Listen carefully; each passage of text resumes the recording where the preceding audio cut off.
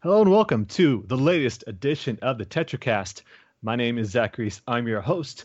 It is another episode. Once again, we are doing these weekly now. The last time people may have heard us was on Monday when we talked about November 7th and 7 Day, Mass Effect, Andromeda. Huge news coming out of that camp.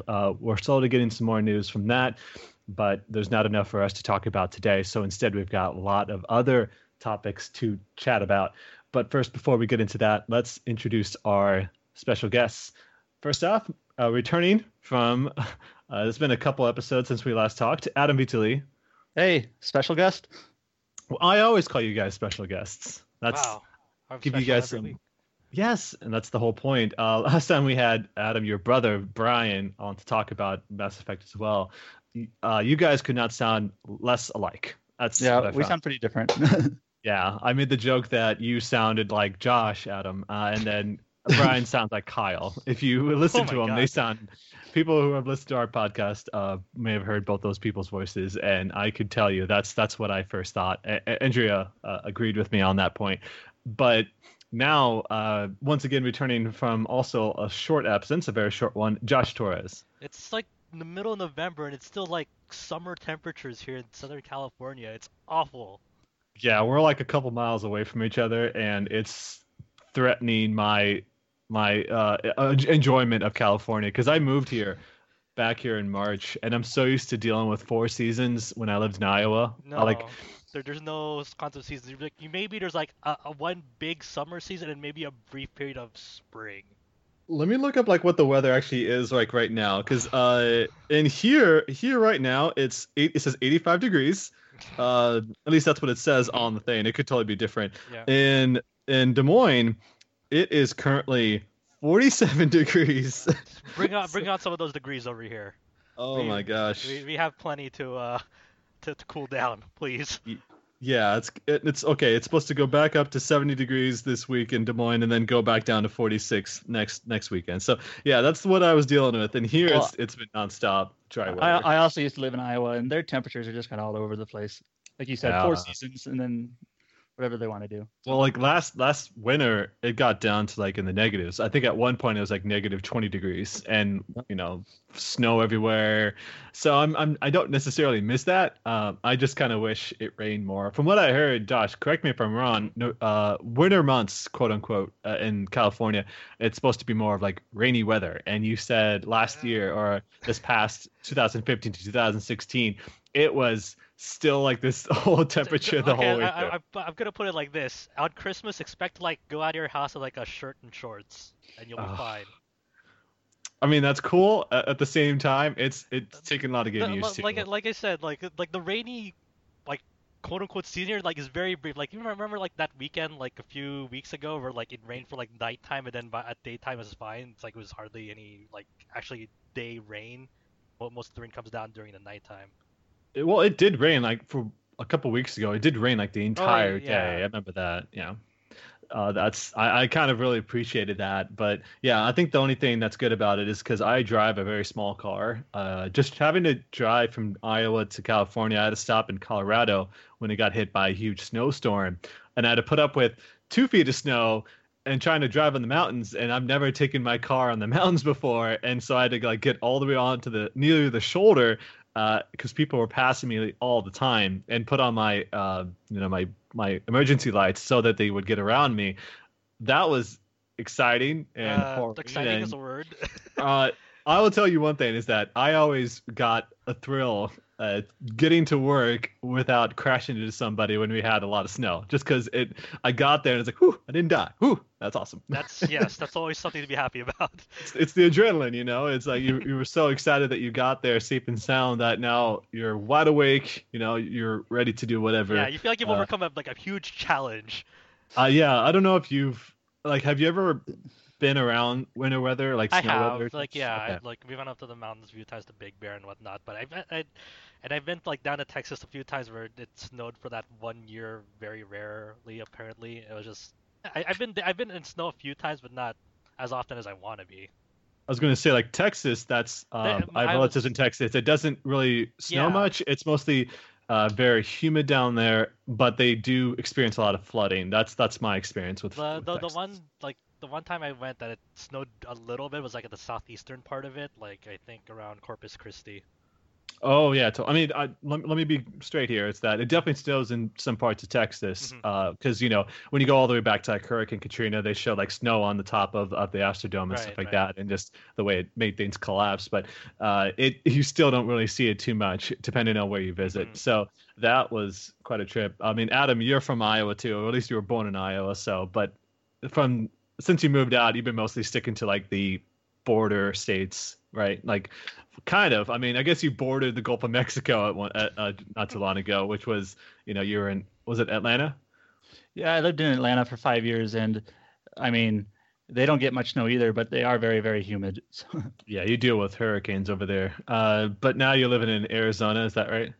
New Mexico, and it's a lot New Mexico. drier. I keep mixing that up. Yeah, New Mexico with your brother. So I'm sure that's a big change from what you're used to dealing with, even from going from Atlanta to New Mexico, right?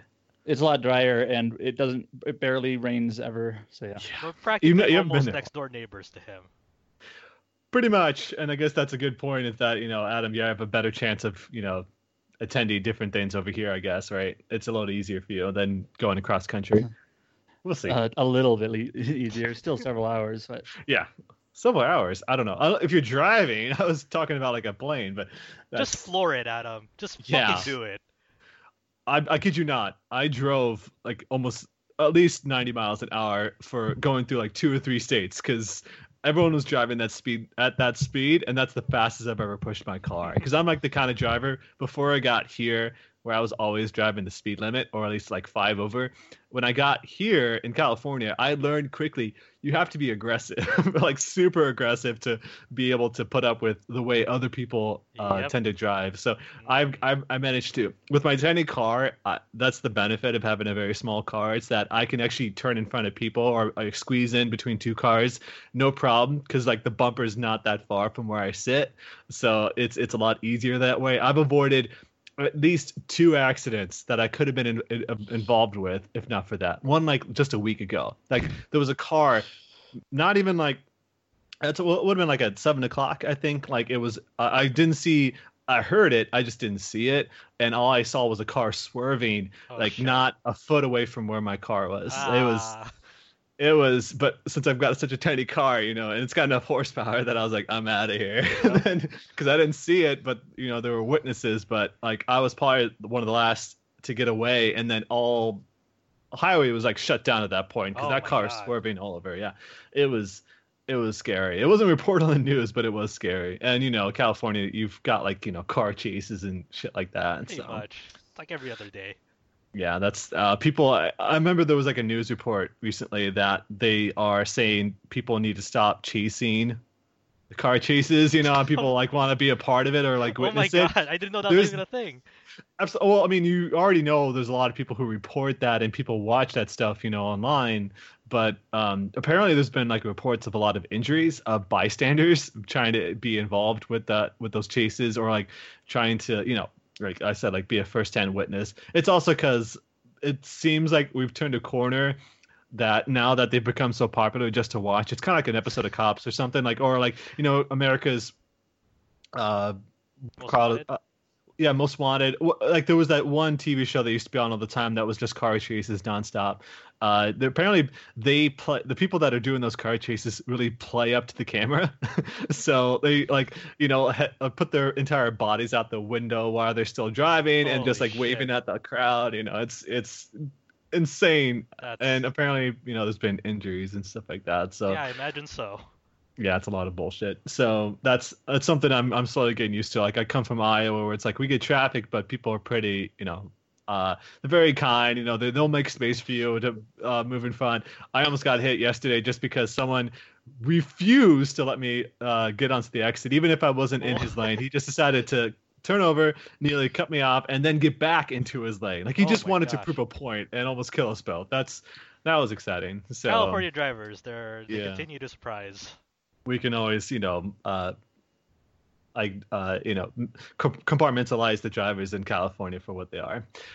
But let's bring it back to video games now. Now that everybody is tuned out because of our 10-minute traffic discussion. Oh man, we always got to start like this. We got to let people know who we We gotta are. let know what's the state of the world in California, okay? Yeah, not everything has to be about video games, but let's talk about video games. We, like I mentioned before, we do have some important news to talk about, but as always, we like to first talk about the games that we've been playing up until now. So Adam and Josh, of course, both of you have not been part of our podcast for a couple weeks now, at the very least. And we did have a podcast on Monday, which neither of you were part of. So let's get into what you've been playing the last couple weeks. Adam, first up, you did a review for Xanadu Next, the latest localized game from Falcom that XSEED did the honors of, brought it to PC. In your review, you talked about how it's been forever waiting for this game to come out. How's it been for you? I know you were very positive on the experience. Yeah, so this is kind of one of those weird games where, like, when I was an undergrad in college, so this is around 2008, 2009, I kind of like knew what Falcom was, sort of, but not really. This is kind of like before even Trails in the Sky was released on PSP, and like they didn't have that many localized games other than a couple of maybe Ys titles at that point. But like I had heard about this game called Xanadu Next from one of my new friends in college, and like it's not very often I hear about games I like don't know about, and like, this sounds interesting. And then like over the years, several years, when Falcom kind of gained some popularity with the Trails series, some Ys releases and things like that, like I heard about Xanadu Next from other people. Like basically everyone had positive things to say about it. So I'm like, you know what, I should really try this game at some point. But it was not available in English. It eventually got a patch, like a fan translation, even though you don't really even need to play it in English because it's not a very like text heavy game. Sure. Most Falcom games that aren't like most Ys games aren't like that. It feels like a Ys game. There may be a little bit more text than that, but it's not like a Trails game or anything like that. But so anyways, I basically had heard positive impressions for a long time from a variety of people in different places about this game. And so when basically XSEED finally announced that they were going to be translating it, I'm like, this is, a perfect opportunity to finally try it out. That was a weird localization announcement. I was like, whoa. They didn't forget.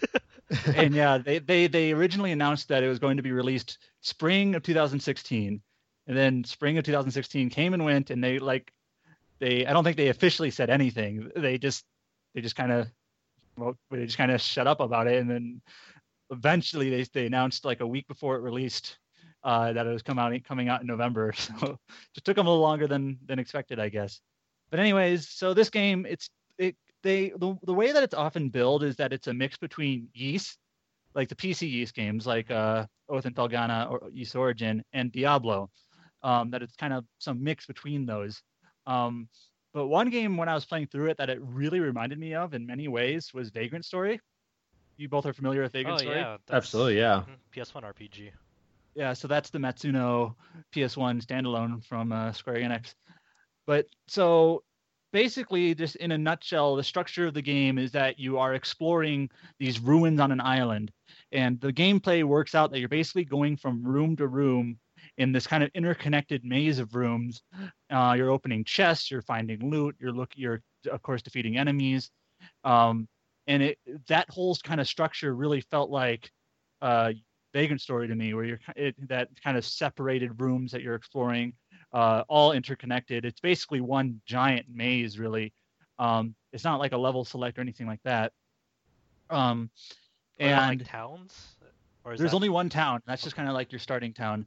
And then so the premise of the game is that your character, your playable character, and your scholarly friend girl are going to explore the ruins at this on this island. But as you first set out, you get basically killed by a rogue swordsman. Oh, that sucks. Yeah. And then that's like almost like Brandish in a sense. Like it starts off in a bad state. That's what I remembered. Brandish, you basically fall into ruins randomly as you're being chased by a mercenary. Yeah.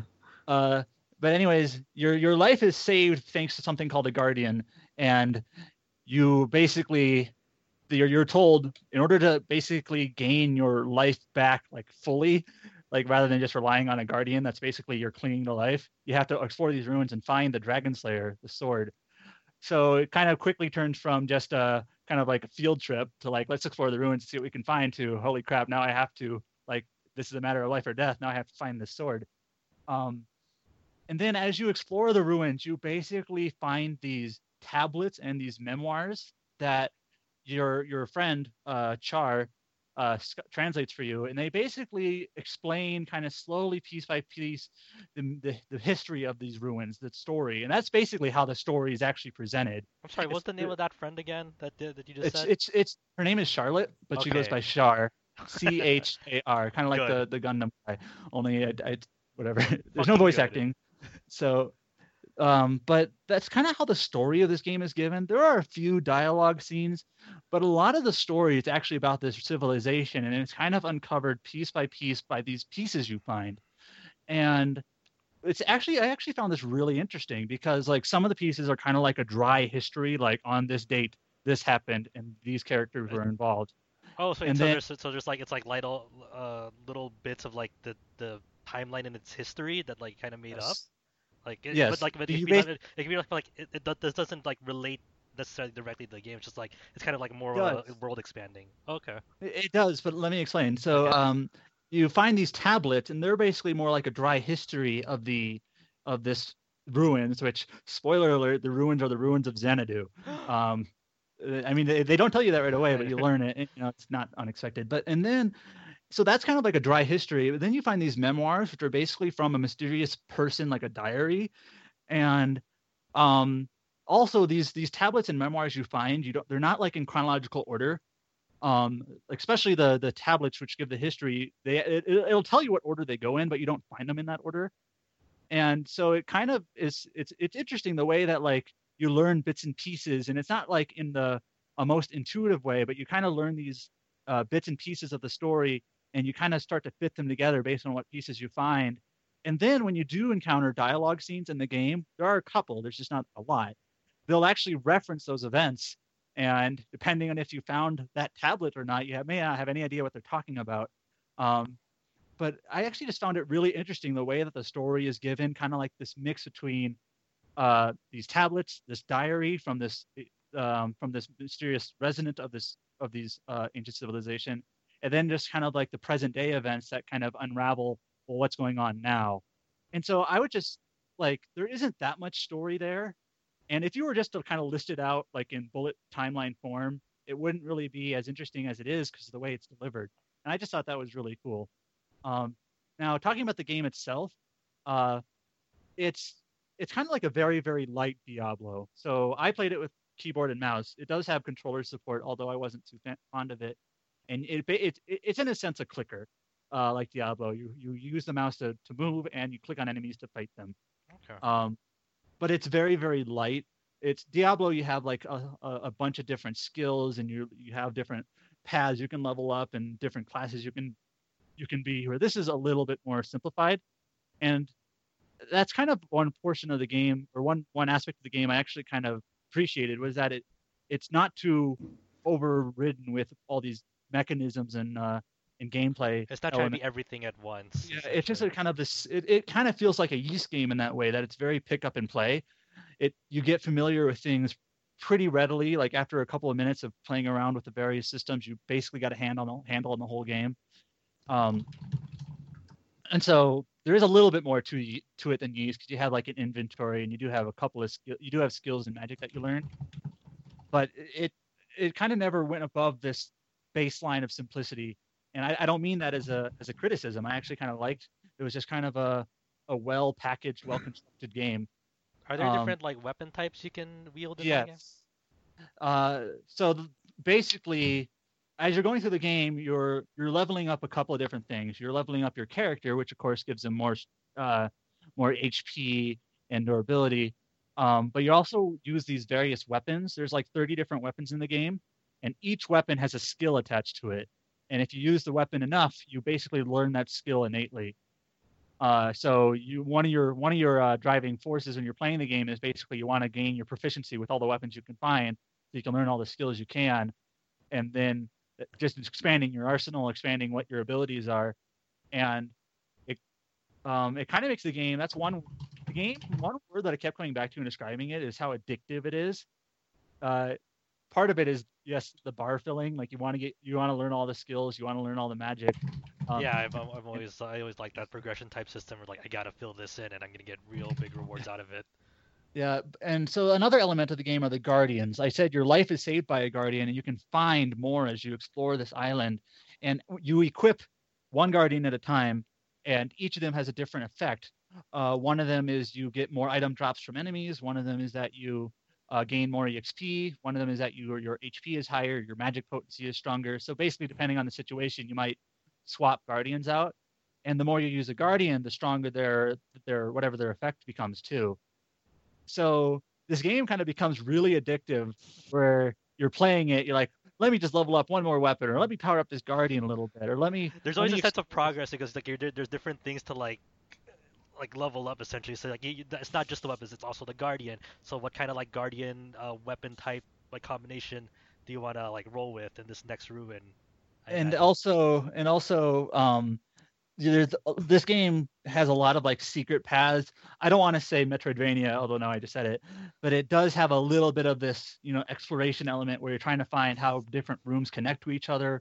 There are a couple of places where you can open up shortcuts, and you gain items as you explore this place that might allow you to progress in an older room that you visited a while ago to get to someplace new to find a new tablet, a new guardian, or something. So you can obtain like exploration for example, one item are the winged boots, which allow you to basically jump further. And once you find them, you can explore different rooms that you may have already been to, but now you can explore a different part of it. So this game is just really, really addictive in terms of like, you always just want to level up your weapon, level up a guardian, find a new path. And also the story itself is interesting. So finding things like a tablet or finding the next cutscene, you log on to Steam to play it for a couple of minutes, and then all of a sudden 2 hours pass, and you're like, holy crap. And the thing about this is that nothing feels like you have to grind for it. So like some people, I don't know, might be rolling their eyes if they're listening to this, like, oh, leveling up weapons, that doesn't sound fun. But the thing is, they're relatively quick, so it always feels like you're making progression and doing it. So it doesn't feel like it takes too long to do any one thing. And in fact, this whole game itself, you can do basically everything in about 10 to 15 hours. So does it take long to backtrack to each like ruin to like open up? No. Okay. You find shortcuts, and then eventually you get teleportation. You can teleport to different places. So even though this maze is this game is basically one big dungeon, you eventually get a way to teleport to different spots. So once you get to like the last level of the game, it's pretty easy to get there again using the teleport system. And then there's other shortcuts too. So I was just really like, everything about this game just felt like it clicked, and it kind of just felt like it worked together without being it wasn't too overwrought. It wasn't too wordy in its story. It was kind of just a neat package. And I was really glad I played it. It's less than $20 on Steam. It's not a super long game. You can beat it in a week. And so I felt like everything was done really well. The only thing is that it is actually a 2005 game being released in 2016. So the character models are what you expect in a 2005 game, very polygonal. And there's a couple of user interface things too. Like it looks kind of like a Diablo 2. I know it's not as old as Diablo 2, but it's not especially a pretty game. I mean, I love the actual art design itself. Yeah, I like the colors. I like the art. Medieval style. But it's you kind of have to realize that this game is really 11 years old. Which is kind of standard for people. What's old is new again. Games lately, because it's like it takes Well, it's kind of like Trails in the Sky 3rd coming out next year. Trails in the Sky the 3rd came out when originally? 2000. When did that come out originally? 2006, 7, 8. Yeah, somewhere around there. Probably. I would say 7. Yeah, so XE kind of it's around that time. They have a following now, so sometimes they can release these older games to, they're new to us. And that's cool. I mean, I'm always down to like get older Falcom games because old Falcom is such like a weird thing because they were very experimental with their systems back then. Yeah, they still are, but to a certain extent they were more like very out there, like trying to like not only build but also refine in crazy ways. It's like basically like trying out this system for this game and seeing does it stick. It's kind of like how the Yeast games, comparing 1 and 2 to the original 3 to like Oath and Felghana, Yeah, and Origin to the current ones. They're all the same series, but there's so many different styles. So it's Bring back the bump system. yeah. Yeah, exactly. I was gonna ask that. Yeast 8 brings back jumping. Too, but also it's like Falcom games that never look great, but it's yeah. I mean, even the new never look. Even like the Sen no Kaseki games, they're obviously PS3 games, but the visual, like the art style Falcom is fine with, but they're not the most graphically intensive things, but that's fine. But yeah, Xanadu Next, I really enjoyed it. The point I was about to make is that it's. Wait, Zach, you're sorry, go ahead. You just really enjoyed it. Yeah. I mean, I've said my piece. Yeah, it's that was the point. I think your Zach, Wi-Fi. Zach, you're cutting out. Okay, am I good? Zach, your Wi-Fi is like cutting out here and there, just a little. Try again. This part of the cast might have to be edited unless he comes back soon. Nah, let it roll. Well, I sometimes it's fine to let these kind of hiccups roll in the cast, but it depends on if he ever comes back or not. He'll never come back. That's it. This is the end of Zach. And I'm just thinking that the weird thing about this localization was it was shortly announced after Tokyo Xanadu got like revealed in Japan. Not even revealed. Like, yeah, I think it did. I think it was a ways after Tokyo Xanadu was revealed, maybe before it released. Yeah, it was before it released, but before it released, but definitely like maybe a few weeks after it was revealed. And it was funny like seeing that like if there'd be are you there, Adam? I'm here. Okay. Anyway, it was weird when Tokyo Xanadu got revealed. Like if there was gonna be like the spiritual sequel to Xanadu Next. It's like that's totally not the case. But it's weird that they stuck with the Xanadu like brand name for that. Yeah. So I don't know if this will be recorded or not, but I've also been before Final Fantasy 15 comes out, I'm basically using this month to try to catch up on backlog, especially earlier this year when I was finishing off my degree. I didn't have a lot of time to play stuff, so I had to catch up on Fire Emblem and the Bravely Second and a bunch of the other games that were coming out basically throughout this whole year. So I just finished Deus Ex. I'm playing Hyper Light Drifter, which is that in any game I wanted to try out. But then I want to play Tokyo Mirage Sessions. I haven't started it. I want to play the Trails of Cold Steel's game where I haven't played either of those. So we'll see what I can get done.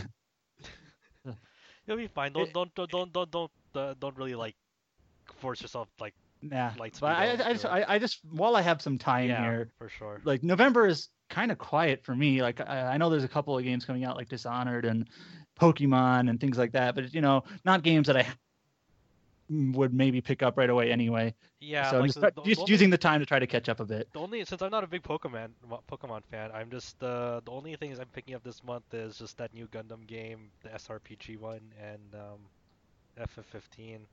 But I told myself I was gonna try to do what you're doing and try to catch up on like the backlog and stuff, and then I got fucking vortexed into giant robots. So it is what it is. I'm almost on the Titanfall. There's another Gundam game coming out this month. Yep. What was the one that released recently, or sort of recently? I get them. They all blend together to me. The one that kind of released recently was like I think it was the beginning, somewhere in August or September. It was it's not a Gundam game. It was a giant robots SRPG. Oh, that was the Moon Dwellers. Oh, yeah. Okay. Well, I know for localized games like English localized by Bandai Namco America, I know they released one of the Vita games, and it was kind of like this really unceremonious. Oh yeah, the Gundam Extreme versus Force. It was just like I think it was digital only, Vita only, and I don't think they even put out a press release when it released. It just kind of like it's available now. Here you go, like just kind of the most unceremonious release from them. They do that sometimes. Yeah, it's. It wasn't the greatest entry to get localized, but since there's a new one that they announced for the PS4 exclusively, and that's the one they already announced that that's getting an English version in Asia. I'm hoping that gets localized here too. But who knows? It kind of feels weird that like Bandai Namco will localize most anime type games like JoJo's, One Piece, DBZ, Naruto, SAO, and all those. But Gundam still seems kind of iffy, like which ones they release Yeah, in they're still in very. America. So I think it's just they don't have much confidence in like the actual brand name here. Like they don't know, like they know people know about it, but they don't know if it's actually profitable. yeah, Which is, I mean, what can you do at that point? I mean, people do out there do go out there and like support. I think it was Aniplex. I don't. Was it Aniplex or was it just Gundam is Sunrise just themselves? Sunrise usually. No, but even for the actual like Blu-ray box set. So maybe it's just. Oh, I don't know if Sunrise themselves do that. Like I I'm not huge into this anime stuff, but I even know that basically anything Gundam is usually Sunrise. yeah, in Japan, but over here when they release the Blu-ray boxes, I don't know if that's Sunrise themselves doing it or if Oh, they're going through another like American company to do it. I think it is Sunrise.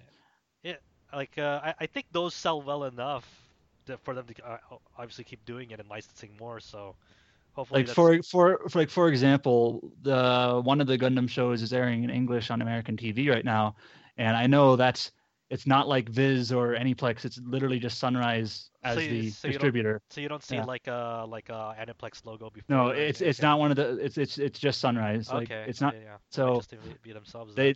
Then. Yep.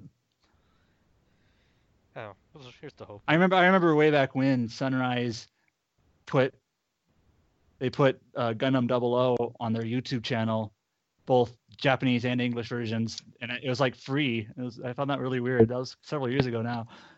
Yeah, it's really weird. They I don't think it's Hello? there anymore. I Hello? don't think it's there anymore. But Hi, hi, hello. you're back. Hi. Hi. Everything good? You sound better. Yeah, he's not cutting out, right, Adam? Nope. Okay. Holy shit. I don't know why that happened. Okay, you sound really good now. So Good. All right. That was probably what was needed to happen. okay. Okay. So now we no longer need to fill time if we're still going to keep this in the recording. Probably not. That we're was a probably lot of gonna dead time. we're probably gonna Yeah. cut out everything up until when I left. I think. Well, I'll listen to it. So I don't know. Josh, is it worth keeping any of that stuff you talked about? It was probably maybe a little bit too long. If it was maybe 5 minutes, it was fine. But that was. Probably too much. It's Yeah. up to you, Josh. But if you want to send me a cut of that, then I'll think about it. But we'll pick up right where we left off. So what I was gonna say is that was the kind of the point that I was gonna make too, in that for Falcom games, it's not so much the graphics, it's the gameplay, and Xanadu Next seems to be that type of game, right? Yeah, I mean, if you look at a screenshot of just like what the character models look like, it'd be like, wow, this game looks like shit. but like what Josh said, the art style, both just like the 2D art and just kind of like the colors and the even the style of like the ruins and the these town and things like that, it works really well. Like it's more art style versus graphics in this case. So that's the kind of thing. Actually, I'm curious because you've also been playing Hyper Light Drifter, well, which is let me say two more things about Xanadu Next. Oh, fine. First of all, the music is great, and it's not what I expected right away. Like with Xanadu Next, a lot of people like to link like the music that plays at the final boss, which is kind of like a Ys, guitar rock high tension track. But that's really the only track like that. The rest of the music is more solemn, more melodic, melancholy type music. In fact, there's one track that sounds eerily like the main Ruin track in Vagrant Story, but it's still really good. It's just really good, calm, soothing music. So it's definitely a standout. And one thing that Josh was mentioning that I don't know if this was in the dead time or not, Yeah, I know. was that this was announced. This was announced as a localization sometime after Tokyo Xanadu was revealed. And there's kind of like two things here. When Tokyo Xanadu was kind of first teased, Xanadu Next, which was 10 years ago released in Japan, was the most previous entry. So, you kind of expect just naturally maybe it'll look or feel something like that. But Tokyo Xanadu, it looks more like the Sen no Kaseki series, only it's not like a fictional world, it's set in Japan. Tokyo Xanadu, obviously. But yeah, it looks to have kind of a totally different type of tonal style to it. Tokyo Xanadu was a weird thing when it first was revealed because like you saw a key visual was like the sunset in Tokyo and like it was like there was like rubble on the like a highway. It looked like post-apocalyptic or something. Yeah, it was really weird. And then it's more revealed just kind of be like modern Tokyo type game. And all I understand is that the gameplay is also totally different from from Xanadu Next, but it's not like a Kaseki game either. It's kind of like more of an action RPG with various party members, and we'll get it next year, or at least a version of it that we'll get to see. So it's kind of funny they share the same series, but they look to be Xanadu Next and Tokyo Xanadu pretty different in their style. I just found it like real interesting. I told Adam earlier, was that they retained the brand Xanadu name to it. So I'm wondering where that actual brand name's gonna where does go. it come in? And Yeah. where does that actually come in the game? Like from what I understand, a lot of the Xanadu games have to do with like the Dragon Slayer, like the main sword. In Yeah, Xanadu Next is, like in killing dragons, mythical creatures, kind of like medieval style. And then like, well, how does that fit with Tokyo Xanadu? Well, Tokyo who Dragons. knows? They'll be like Yakuza, like I am the Dragon Slayer or something. I don't know. So Okay, I mean, weird metaphors. It's probably just marketing reasons that they did that. I mean, Xanadu, the original one, was Dragon Slayer 2, so Yeah, it that's makes what I mean. sense. Yeah. Tokyo Xanadu, I'm sure, it's just name recognition at that. Because I remember, I'm pretty confident this was actually brought up before when they announced Tokyo Xanadu. It's like, what ties it into the rest of the series? It just, from everyone, from where it was all boiled down, it seemed like it was just marketing reasons. That's it. They didn't want to tell you this, but I'll reveal it here. There's a dragon in a Japanese business suit in that game. Just straight up, he'll just go down the elevator and bam, just a dragon. There's an elevator. Spoilers. Oh, in Tokyo Xanadu? Okay. Yes, there you go. That's why. He's being 100% serious, by the way. I'm not. He's played those games, so I'm not too. I haven't played Tokyo Xanadu yet. I have no idea. He's just bullshit. Anyway, so you were playing Hyper Light Drifter, Adam. Yeah, as well. so That's kind of the same vein, yeah. I think I talked about this, unless it was in the Shitty-ass part that joke, unless though. this was part that was cut. But yeah, I'm just trying. Depending on how this like podcast is cut, I'm just gonna let any people know like there's this weird dead time because Zach's Wi-Fi kind of shitted out on Did him. you just call me Dracula? I said no. I said Zach. Zach's Wi-Fi sounded like Yeah. Dracula. Oh my god, that's amazing. Anyways, yeah, we It's cut out basically for a the same bit, thing. so if you couldn't tell, we're trying to catch up on what we talked about and what we didn't talk about. in Sure, the guys, time. don't just brush it off. Address it head on. So Okay. Well, anyways, in November before Final Fantasy 15 releases, just trying to catch up on my backlog. So I've been playing some Hyper Light Drifter, which is an indie kind of a 2D. We talked about it, I think, several podcasts ago, for a briefly, but it's kind of like an indie 2D kind of action game with some RPG elements, with this retro pixel art style. I don't know what you would most. What platform are you playing it on? I'm playing it on PC on Steam. Oh, okay. Are you using the patch that like bumps it up to 60? Or not? Not the patch. Like there's like this It's weird 60 beta. FPS. Okay. I didn't realize that might not have been there originally. Oh yeah, that was one That's of it. the There's significant it's updates to obviously it. being I didn't know that. Yeah. Obviously being an indie game, there's not like a ton of visual like options, but I think you can basically toggle VSync and you can toggle 60 or 30 FPS. Okay, yeah, because the last time I heard about that was like it was in a weird like beta patch that had 60 FPS. I didn't know if it was actually official now or not. But this is definitely the type of game where 60 FPS, it's kind of like this smooth flowing action 2D game. So the 60 FPS works really well for that. And I guess just to get my nutshell thoughts on this in a nutshell, it's got some really cool design in terms of the art style, and it's fairly difficult. It's not like I heard it kind of compared to Dark Souls with this difficulty, like everything is nowadays. It can get tricky at times, but it's not overwhelmingly difficult. It's definitely skill based though. Yeah. I guess I feel like it is a little bit repetitive. You could basically go like in 4 different directions, north, south, east, west, and you basically explore it. You find these triangle pieces, and then you fight a boss. Then you go the other directions. And I do feel like I'm probably more than halfway through it. It may be a little bit repetitive because you kind of do the same thing 4 times, really. So once you kind of get that vertical slice of gameplay, you do it over and over. But I still think it's a pretty ambitious game. The art style does wonders for it. And just kind of like as that indie experience, it's a pretty neat little game, pretty nifty. It's fair formulaic, but its style works. It definitely aims for a certain mood and tone, and I think it does that really well. And just the pixel art graphics are pretty incredible. Yeah, there's a couple of, it does some cool things like when your character gets like hit, or hurt, like kind of like it does like these kind of glitch type Mm-hmm. graphics. And then like during a couple of, they're not really cutscenes, but during in a couple of places it'll switch to like a scene, and just the way that these scenes, I use that term liberally, work like just with this 2D art style. It's really stylish. So it's kind of it in a sense it almost feels like style over substance, but not not overwhelmingly so. What's your general approach to combat at the moment?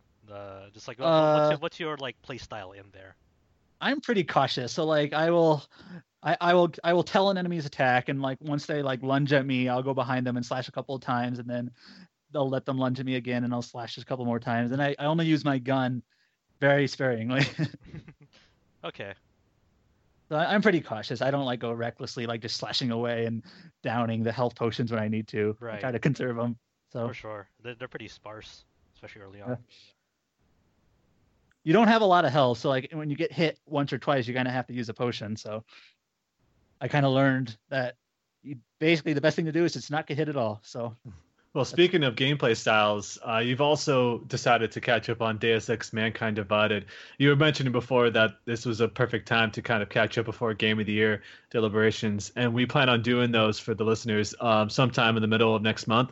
I won't go into all that, but just know that that's kind of coming up for you us. can So listen to us debate which for game is the best game5 for hours. like hours and hours. 20 Probably, hours Hours. straight. like So 20 hours. the reason I bring that up is that because Josh asked about your play style in Hyperlight. How have you been playing in Deus Ex? Have you been kind of the action type or the stealthy type, or? I gotta go stealth. and I know that's the popular thing to do with teams, but Okay, but um, lethal or non-lethal though? That's what I non-lethal. mean. Yeah. Nice. Yeah, just especially because in Deus, first of all, I really like Deus Ex Human Revolution, and I should note I haven't actually played the other two games. Um, but in Human Revolution, at least in the original version, it kind of felt awkward because you could get through basically most of the game without killing anyone, but then you had these awkward boss fights come in that were just like played totally differently from everything else, and that was pretty much the main criticism of that game. So much so that when they re-released the game, they tweaked that part specifically, right? They had a Yep. really weird I guess solution to that in Mankind Yeah, Divided. I heard. Well, first of all, in Human Revolution Director's Cut, I know they made it so like you could avoid the boss battles somehow. I never actually played the Director's Cut version. I heard it wasn't like the best implementation. Felt like a band-aid, but they realized that that part of the game was awkward. But anyways, in Mankind Divided, there really aren't boss battles Yeah. at all. Um, there are a couple of like key enemies, but there's always a way around it, usually through discussion or just literally walking around it. Um, but so Mankind Divided, the thing I like about it most, like what really sticks out to me, is the level design. Like both in the city of Prague and in the various places you go to, like the Garm facility is one of the places in the Alps. You go to London and you go to like other places, but all the levels like it. There's just so many different paths that connect different places, and they're not all especially obvious. Yes, there's usually the ventilation ducts um, that get you from place to place, but sometimes there's just like these ledges, and there's a lot of verticality to places. There's so many different ways you can navigate around the world. It kind of feels like almost like a jungle gym of a level design. And I just think it's really cool that there's just so many different ways you can navigate through a place to take it on. That's obviously one thing they really focused on in this game was kind of this choice element of how you can take out the guards, you can just raise the alarms and just kill them all, and then proceed your way through. Have you I've used been like any playing. of the new like experimental skills? Yeah, so they added some augments to the game, uh, where the game originally you can only access so many of them until your character starts to glitch, like literally in the game, like you can't use them because they'll break or something like that. I've been careful not to. But one of the experimental augs is it's called like a Tesla shot, which is literally like a shockwave that you shoot. It's non-lethal that you can target multiple enemies at once, shoot it, and knock them out. It almost feels once you upgrade it, almost a little broken. Like, oh, there's 3 guys in this room. You can just cloak yourself, line them up, shoot it. Now they're gone, and totally stealthy. No one hears it apparently. uh, uh, but yeah, it's the story stuff is okay. The story mostly feels like it I actually just cleared the game earlier today, it's pretty much building to a sequel. Like they're not even hiding it. Like it feels like nothing was really accomplished in this game. That it's all building up. That was the main thing I was kind of bummed about in that game. I didn't even realize the final boss was the final boss because it didn't feel like a final boss. Like wait, that was the end. So I guess they're building it up to the next game. So I'm pretty sure Eidos Montreal has been pretty open with that. Like, yeah, we're gonna make another Deus Ex game in this like trilogy, I guess. Maybe that's what they're gonna do. But yeah, I really like trilogy. Yeah, I really like the world design. I really like it just seems like they did a really good job at opening up opening up the various avenues of gameplay. One thing that Mankind or Human Revolution didn't do so well was that you were rewarded more for being stealthy because you got more experience. So from what I've seen, that's almost a preferable way to do it because you're almost handicapping yourself if you weren't. But from what I've seen, although I've been being stealthy anyways, from what I've seen, this game balances the XP a little bit better. So if you're not stealthy and you don't want to be, you just want to go guns blazing, you're not handicapping yourself. So that was just kind of a balance thing that they do a better job at that because they actually give you bonuses if you go that other route. Yep. And also things like I think in the first game or in Human Revolution, like if you had a key code to a panel, you didn't want to use it because you'd want to hack it because if you hack it anyway, you get more XP. Where now it seems like the EXP you get for using a key code or for hacking it is about the same.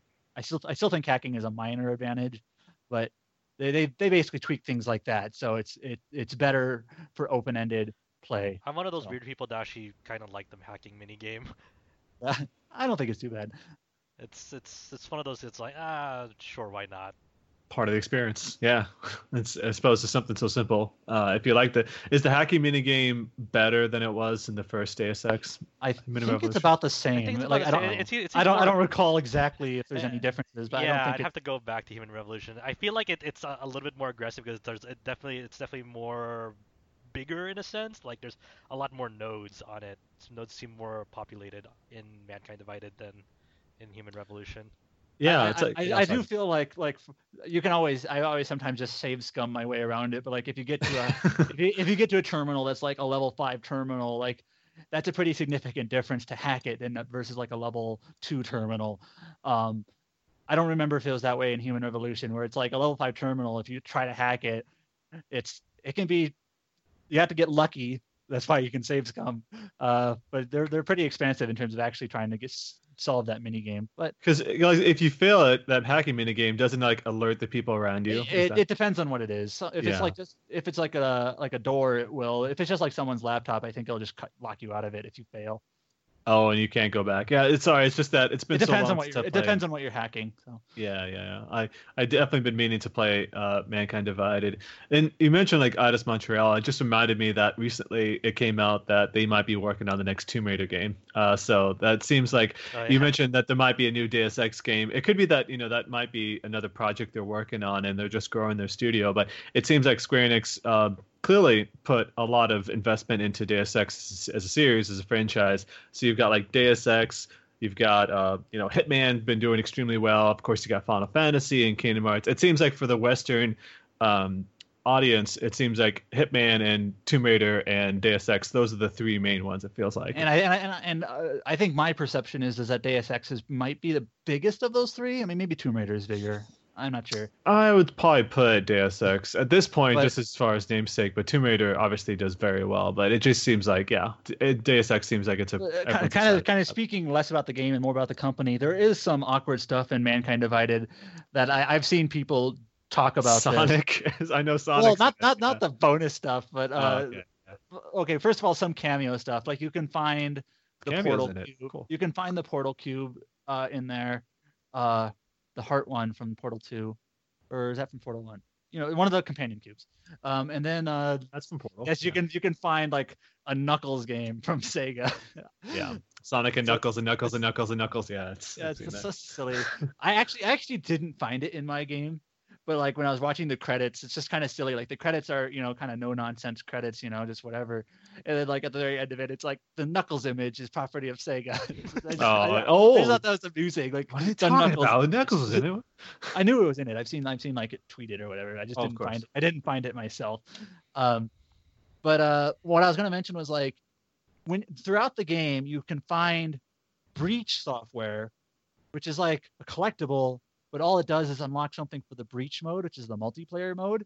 Yes. And then there's also these other things you find. They're triangle codes. It's like another collectible, and they're like you have to use the Deus Ex Universe app to unlock them. I've never actually even bothered. I don't even know what they give you. If they give you, maybe they give you like the Praxis kit, which is what you basically level up with. I don't know, but like the way they kind of like are trying to like branch out the game, like now it's got multiplayer and you can use the mobile app. And then there's these other, there's even some of those triangle codes you can only unlock if you have played Deus Ex Go, the puzzle game. That's different from the Deus Ex Universe app. But it kind of feels like this. I've heard people talk about this, like Jim Sterling. This like, it almost feels like corporate meddling of Square Enix. Like, you can't just have a single player Deus Ex game. You have to try to branch it out with a multiplayer mode and a mobile app and a mobile game.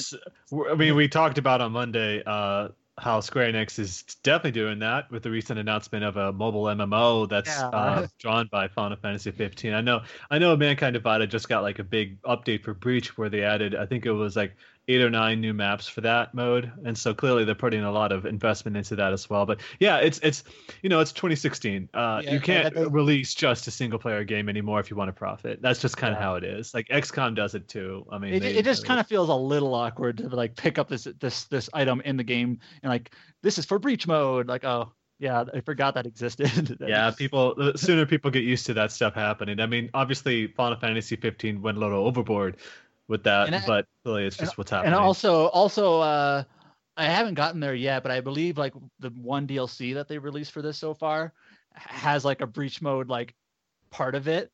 So it's almost like, hey, here's what the Breach mode is like. You think it's cool? Well, you can go play it, I'm trying to remember. There was an Assassin's Creed game that had like special locked chests that you either only get with like UB Unity points. That was Unity. Yeah, it was like you had to use the app to unlock the chests that were around there. That was in Unity, and they eventually got rid of that and it just let you open them up normally. So and of course the following game, what was that? Syndicate that did away with that completely. So thank God. But that's just how it was. Yeah, I remember those chests. That was one of the many problems with Unity that people talked about. Ridiculous. Yeah. So, but yeah, I definitely want to get on to Mankind Divided before the end of the year, but it seems like we've got too many games that we need to be focusing on. Adam, anything else? Has that just been taking up your time, though? I will say that Mankind Divided, it's kind of only barely an RPG. It's really more of a stealth shooter. Yeah, I know you get level ups and you can unlock different like equipment and stuff. It's just kind of like a very lightly RPG. I'm thinking about in terms of like our website and how we consider this game an RPG.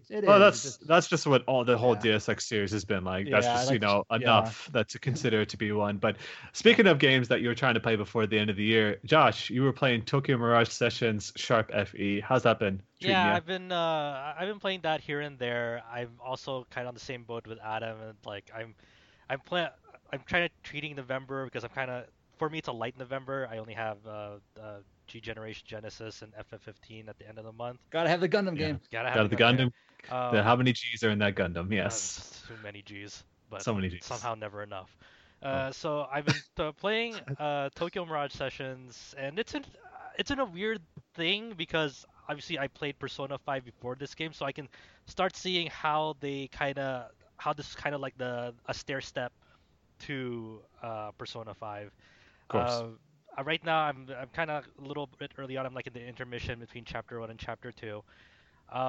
It's a really different game from what I imagined it, but in a good way. Like it's a very focused on the entertainment business, performers aspiring to get into that industry, whether it be like stage plays or singing or more theatrical style.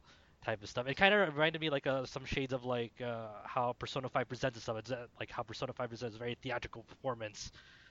You know, even though like the premise itself isn't that like that, but the way the feel of it, like the music and the way they like the motions that those characters go through when they present themselves, it's kind of reminiscent of that. Um, I guess that what I miffed at about this game, because I'm playing off the disc version, like the pre-battle loading kind of stays there a little bit too long for my taste, and like the battles are kind of take longer than they should because of sessions. And if you guys don't remember, sessions are basically you hit an enemy's weakness, and that'll start in like an attack chain depending on like, you know, how you hit that weakness. If it's like a certain weapon type, it might activate this session Yeah, attack. I heard, you know, this is also a game I need to get to, but I heard it's kind of like, you know, their version of, you know, hitting a weakness in a Shin Megami Tensei game. Yeah, that's pretty much You it, get yeah. extra in Shin Megami Tensei, you get extra attacks for hitting weaknesses, so it's kind of like, Yeah, it's kind of automated, like it goes Yeah. the quote unquote extra turn. But it's so cool when it happens. It's Yeah. like everyone. You see people get excited, like, yes, do it, attack him, hit this weak point, and then they all jump in on him. It's awesome. Yeah, I but love- it kind of, since you can't skip these session attacks really, like it turns No. like it takes a it makes a 10-second battle into like a 25 to 30-second one because you're waiting for all, because some of them can get really flashy too. And like it looks cool like the first few times, but then you can do it again and again and again, and it's like I don't know, it's kind of I can see how that could get irritating. It's kind of like, it's like inflating the time that I should actually spend with this game, you know? it's Like, it's kind of like I haven't played this game, so I'm just kind of going by assumption. But Right. like Wait. it kind of feels like the summon creatures in like a Final Fantasy game. Like you summon it once, and it's like, oh yeah, that's really cool. Then like, okay, I'm turning the animation to short. Okay, I want to point this out. Actually, if I remember right, I did end up figuring out how to skip those animations. How do you do that? I think you just press L, and I think I took from my Neptunia knowledge. If you hit L, I think it skips the whole animation. I know in options you can actually skip that into all that stuff too. Oh, I So need if to you're go do tired of that, yeah, yeah. I had no idea. I was like, I was trying to find it, and no one ever mentioned it. I'm like, what the hell's going on? Yeah, I think there's like a toggle in the options, because I remember that was like the first thing I did was hit the options menu, and I remember seeing that. But I do believe you can just hit the L button, and that does it too. That would So be that'd be amazing. hot tip for people. What are your thoughts on the like level design? Because that was the one thing that like originally stood out to me. Like, how is this different from Persona? Obviously, I know Persona 5 is different, but like Persona 3 and 4 don't really even have level design. It's just That's kind of how it is in this game too, right? Yeah, this isn't like automated like dungeons, like, or not automated, but a randomly generated dungeon like Persona 3 and 4. But No. right now, since I'm so there are set design pieces, like Persona 5, they have their own layout and everything. But right now, since I'm so early on, it's so basic. Like I don't nothing. It doesn't leave a strong impression on me. The chapter 1's level design was it had a gimmick to it. is that the one with the kinda- maid? Yeah, the gigantic maid costumes that you had to Yeah. manipulate the arms to gain to higher levels. Like that was cool. Like the first like 2 times. Yeah. And then it kept doing it again and again and Oh, again. And I'm like, came bad. yeah, I'm hoping that there'll be big step ups in the actual dungeon design, because I don't want the dungeon designs to just like, hey, check out this cool gimmick, and then we're gonna keep on doing it throughout the whole dungeon without changing It gets better. I'll Okay. tell you from experience. It How, definitely. how does far are get you, better. Zach? I'm about 10 hours into that Okay, game. I knew you started it, but I had no idea how far you got. Yeah, I just need to get back. I've been busy with other stuff, but I do plan on getting back to it before the Game of the Year stuff. Yeah. I do like maximizing how much I can get out of like each weapon though, and that, because whenever you, instead of like Tiki from the Fire Emblem series is kind of like your quote unquote fusion person in there, except Yeah. you're making new weapons, and when you can level up these weapons to gain like new abilities from them. So that's how you teach your characters spells and passive abilities by leveling up weapons and whatnot. Yeah, and it happens quickly, just like when Adam, you were talking about Xanadu next. The weapon level ups happen fairly quickly in this game too. So you're not spending too much time grinding or anything like that. At least from what I had to deal with. It so doesn't far. it doesn't feel like a chore. Like in Xanadu No. Next, it was like enjoyable to unlock them. So The only I- chore was I- having. Go ahead. like I just hate it. Like it's a tricky thing to balance. Like how long do you make it so it feels like it was some effort to do it, but not too long to feel like a chore. Like, Yeah, you don't want to make it just kind of you don't want to make it like not a trivial where it's what's even the point, but you don't want it to take too long for things like that, or more generally like leveling up any sort of skill or any sort of filling any bar. Yeah, the only chore in that game was having to make your way back to the studio. I forget what the name of it. The office to have your stuff be changed. But that's the only experience. But Josh, so how far have you gotten into to Fire Emblem so far? Or Tokyo Mirage Session. Sorry. Yeah. I'm currently in the interlude or intermission between chapter 1 and chapter 2. So I'm still fairly early on. I really want to spend more time with it, but I was gonna play his Gundam game. Look, so I was gonna get through like a good chunk of I was planning to get through a good chunk of backlog for Game of the Year stuff, and then like just giant robots came, and I'm like, oh my god, giant robots is in again. I abducted you from your home. They just kidnapped me. I'm like, oh my god, that's amazing. I don't need to ever go back, right? They're like, yeah, you're fine here. So aside from Tokyo Mirage Sessions, I've been going real hard on Titanfall 2. And that has been an amazing experience. Probably easily one of my favorite games this year. I've heard. I have not heard anything bad about the campaign. What did you think about the campaign? I've almost done the campaign, probably like at the last stretch of it, like probably like if I'm probably coming up on the final level right now. It has been ridiculous in all the right ways.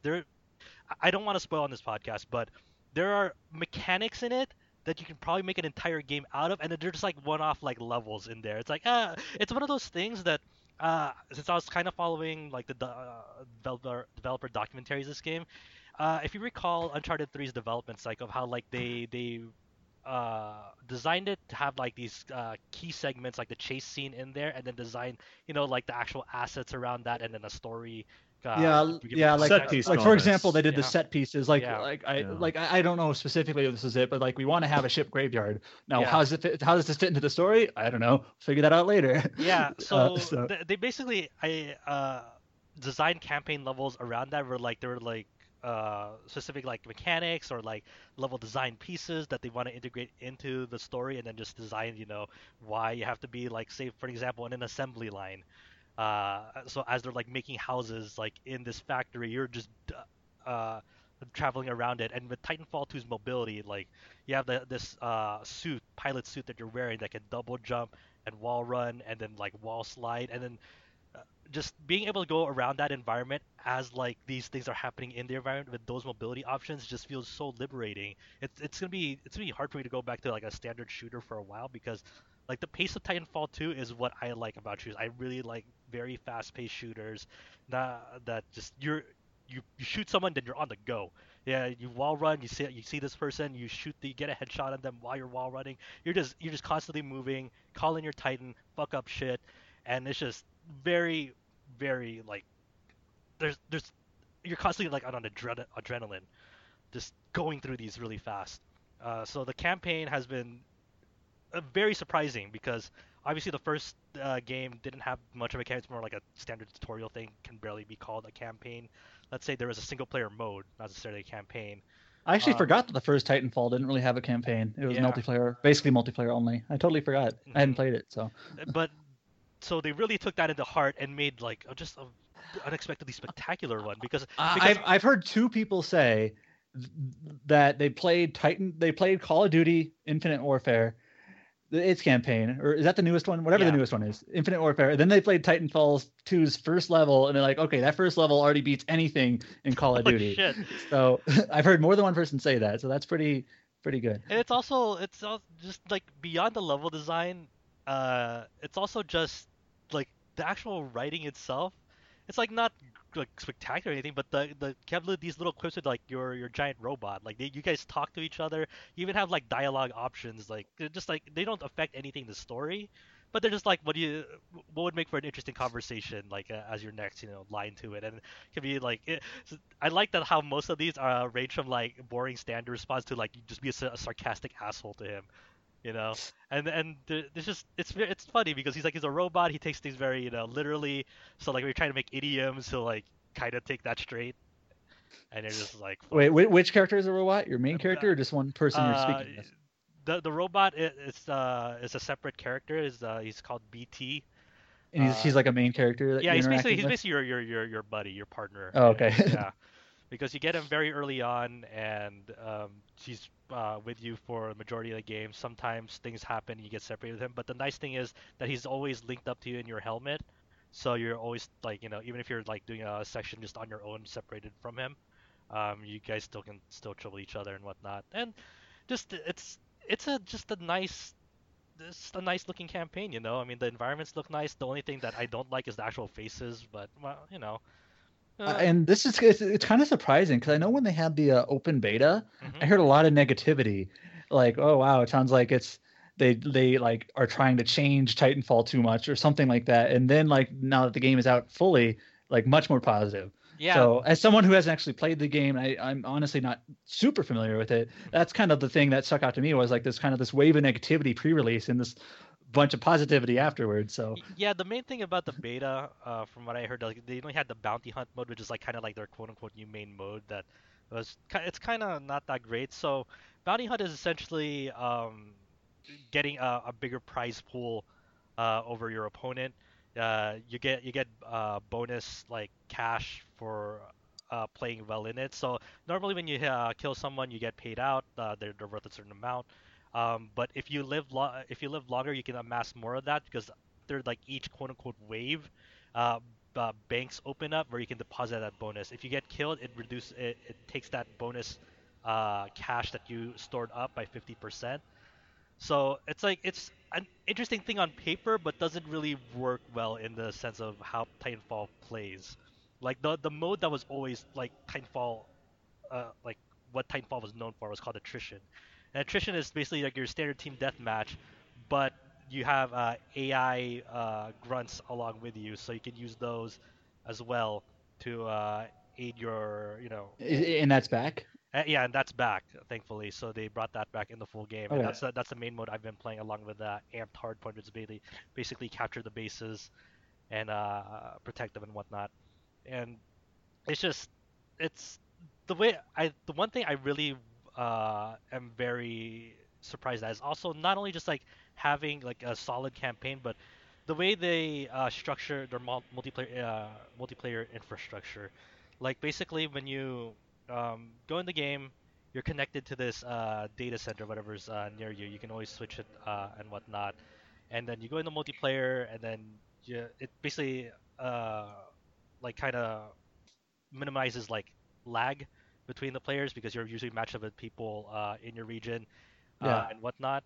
But the way that you hook up with other people, like say groups or clans or whatnot, or just with your friends, is you can just basically make networks, and you invite people to that network, and then it's kind of like just a static group that's you can always play with them. Like, say I make a network and I invite 10 people to it.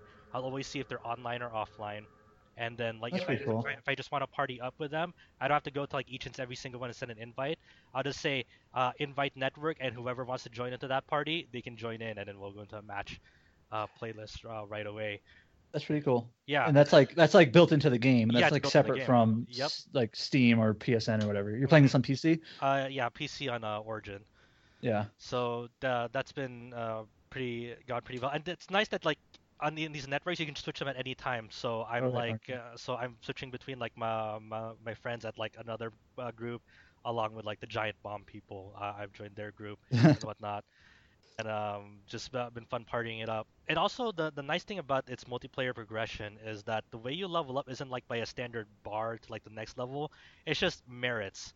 Like the Like doing certain actions. yeah, certain actions. So it's like always like usually 10 merits to level up, but these merits are so easy to get because like you can get a merit from like say just performing well on like you escape from the dropship that came to pick you up. If you lose in a multiplayer match, there'll be like it won't immediately end the match. There'll be an epilogue sequence in which the losers have to go retreat to an evac point to get into the dropship, and then obviously the the winners have to try and like stop them uh, from retreating, and they can actually blow up that dropship that evacs them. if everyone's online. Yeah, that makes sense. Yeah, so you get like say you get a merit point for that for successfully escaping, or for like getting a certain amount of kills on your gun in that, or just killing a certain amount of players, or doing the objective. It's very easy to Did get you? merits. I'm sorry. Did you just call it a Gundam? No, He just said gun. Oh, I thought you said killed in your. Yeah, like Gundam. shooting I'm a gun, like- shooting a gun on the drop Okay, ship. sorry. I didn't mean to cut you off. He said gun on the I drop I ship. thought like you Yeah. were crossing the streams a little too hard there, but Oh, yeah. man. You sorry.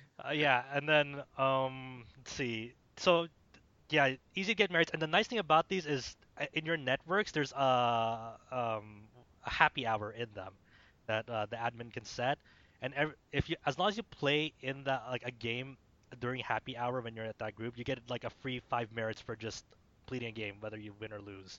You So know? basically, you can just set like, hey, group people in my network, let's play every Thursday at 7 or something, and if you play at that time, you get bonuses. not even every Thursday, like every day at 7. Oh, okay. Yeah, so it's a nice specific day, just like a specific hour in the game, you know. Then you know So, yeah. you get your own uh just unlockables and whatnot, different new guns, new Titan types. I actually like the new Titan types, like the one I'm rolling with right now. It's called Ronin. Basically has a gigantic sword, a gigantic shotgun, and does like electric slash sword waves to things, and you just go dash in there and fuck shit up with your sword. It's fantastic. Just Beam swords are always cool. it's not, Or it's not whatever- a beam, whatever you it's call it's, it. It's a gigantic hunk of steel. It's like a buster sword. Okay. When you described it, I'm picturing basically a Gundam. They're pretty much. They're almost there, but yeah, it's been a lot of fun. I've been really digging it. Um, Yeah, I mean that it sounds like it kind of came out in between Battlefield and Call of Duty, which those are kind of like the juggernauts in that genre.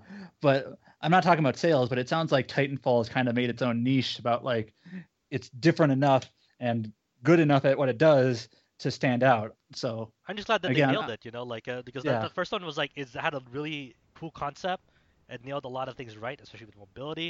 It's and then just, they seem to have expanded on that in the proper ways. yeah. So It seems like it. It seems like it. So I can't wait for the next one. I can't wait for the next one. Other than that, I've also gotten into another side of giant robots. I'm revisiting Gundam Breaker 3 that came out around March or April this year. I'm playing the English version because a kind friend of mine bought it for my birthday gift. Remind me, Gundam Breaker 3 is a Muso game? Yeah, it plays like a Muso game. It's a hack and slash, but it's very Right. very very customizable in which like you basically take parts from other model kits and kit bash them together. So you're basically making your own, or you can play it straight. You can just build like say this like the Unicorn Gundam from like using all its parts and just play actual Unicorn Gundam in the hack and slash part of it or whatnot. But it's been a lot of my friends have been getting back into it or actually getting into it for the first time because there's this whole Wasn't there like an update or something? yeah they've been recently? that's why I kind of been going back into it real hard because they've been continually updating the game in certain ways that make playability easier. Like one of my chief complaints back then was like after you complete the game once you unlock a new difficulty called extreme, and in extreme you start getting higher better quality parts that are bigger because like in Gunpla there's high grades and master grades. Master grades are bigger than high grades. So but in this extreme mode like stages just took forever to complete because there's like the enemy inflation was ridiculous. Like stages that should take like 15 minutes take like 30-35 minutes. And Let me just say that I haven't played that many Muso games, but that seems that's one thing that kind of keeps me hesitant is that they seem like some of the levels just can take so long. I don't know. yeah. I mean, that's more of a perception on my part than an experience, but from what I have played, it just feels like sometimes it can drag. So the nice thing about one of the updates to it was they actually severely lowered the enemy HP, so they're like probably closer to like half of what they were, maybe 60%. But going through those stages was a lot easier. You're cutting down times by like 40 to 50% going through them because of that. And also, I'm starting to go back to this game because they finally stabilized their DLC schedule for it because they're starting to release DLC like every month now up until February, and they're adding new stages and I assume the DLC has like some fan service stuff, like you can oh play as this yeah, character from this show or version or whatever. yeah, pretty much it has like popular units that Yeah, you've been watching Iron Blooded Orphans. They're a starting little to add bit. Yeah. they're starting to add units from there. Can you For play as Barbatos? yes, the Okay. like the fourth form and sixth form of Barbatos, I think. Hmm. So like actually one of my robots has the katana that Barbatos uses as its main weapon. It's in great. You get But like you get the pole arm thing, the sphere. yeah, oh yeah, that's actually the my second robot. Like it's kind of it's weird. It's like classified as a lance class, so it's Yeah. like the big ass hunk of iron that it wields. You're just like jousting with it nonstop. It's real goofy.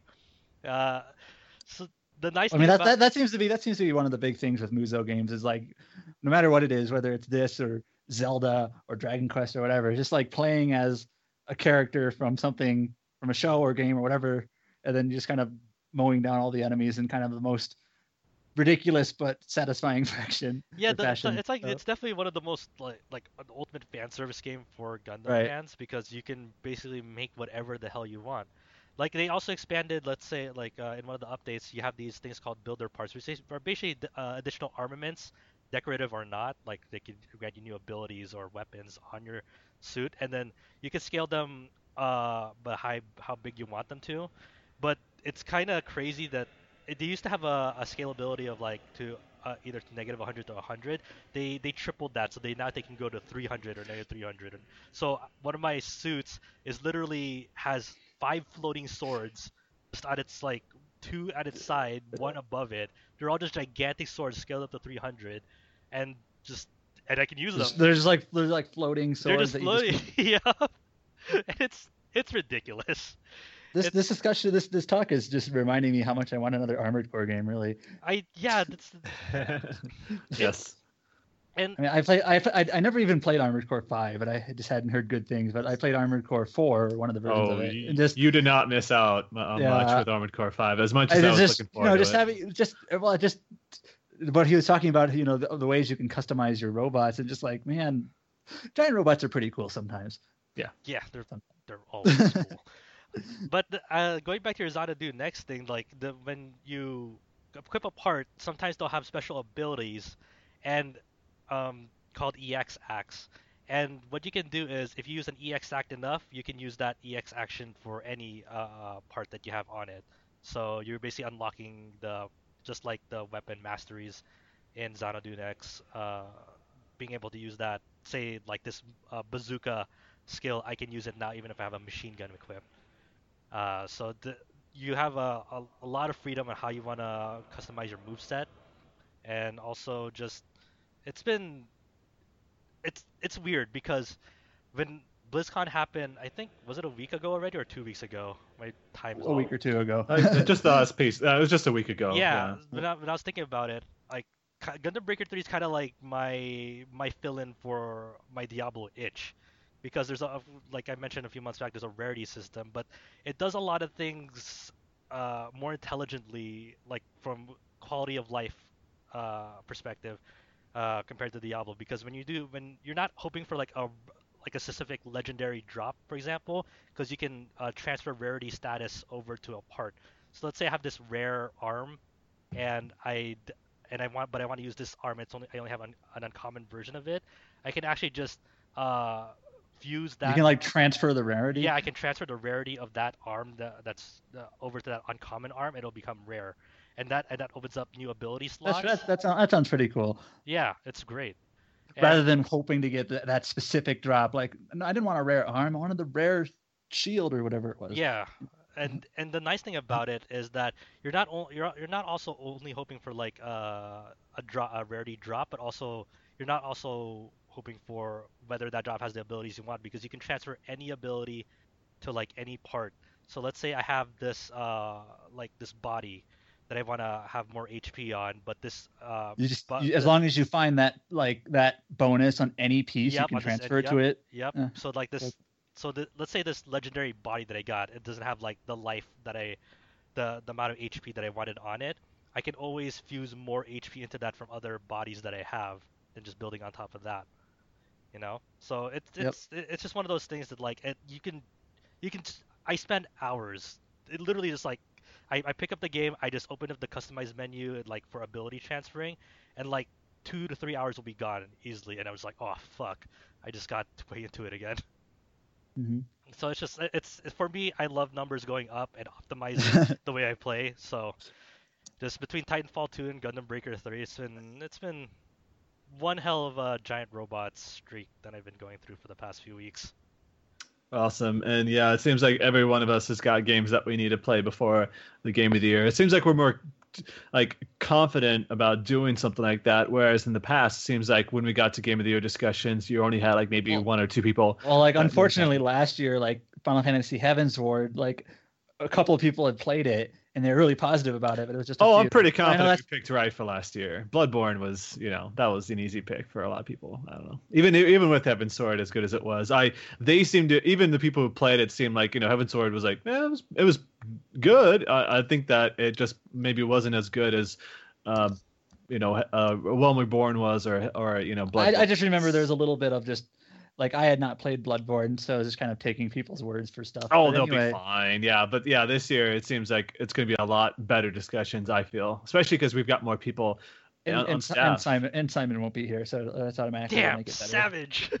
Jeez, like why did you throw him under the bus all of a sudden, Adam? Jeez, yeah, I like Simon, but he can get really animated. Sometimes you need that. Well, let's move into news before we continue that train of thought. So there is some news that we are happy to discuss now, not as before, but it's a couple of days ago. Idea Factory held their annual press event in San Francisco. Unfortunately, we were not able to make it. Last year was convenient for us because it was the same weekend as PlayStation Experience, so all it was like a short walk, to a bar. And it was held at the same bar. Idea Factory didn't have a whole lot to talk about. Some missing things that I thought was kind of surprising, like we didn't hear about the separate dimension Neptunia. I mean, obviously it's coming over. I didn't know if they would like announce it quickly to kind of give an idea, because some of the games they announced were not out till summer, so it's like, why couldn't you just throw that in there?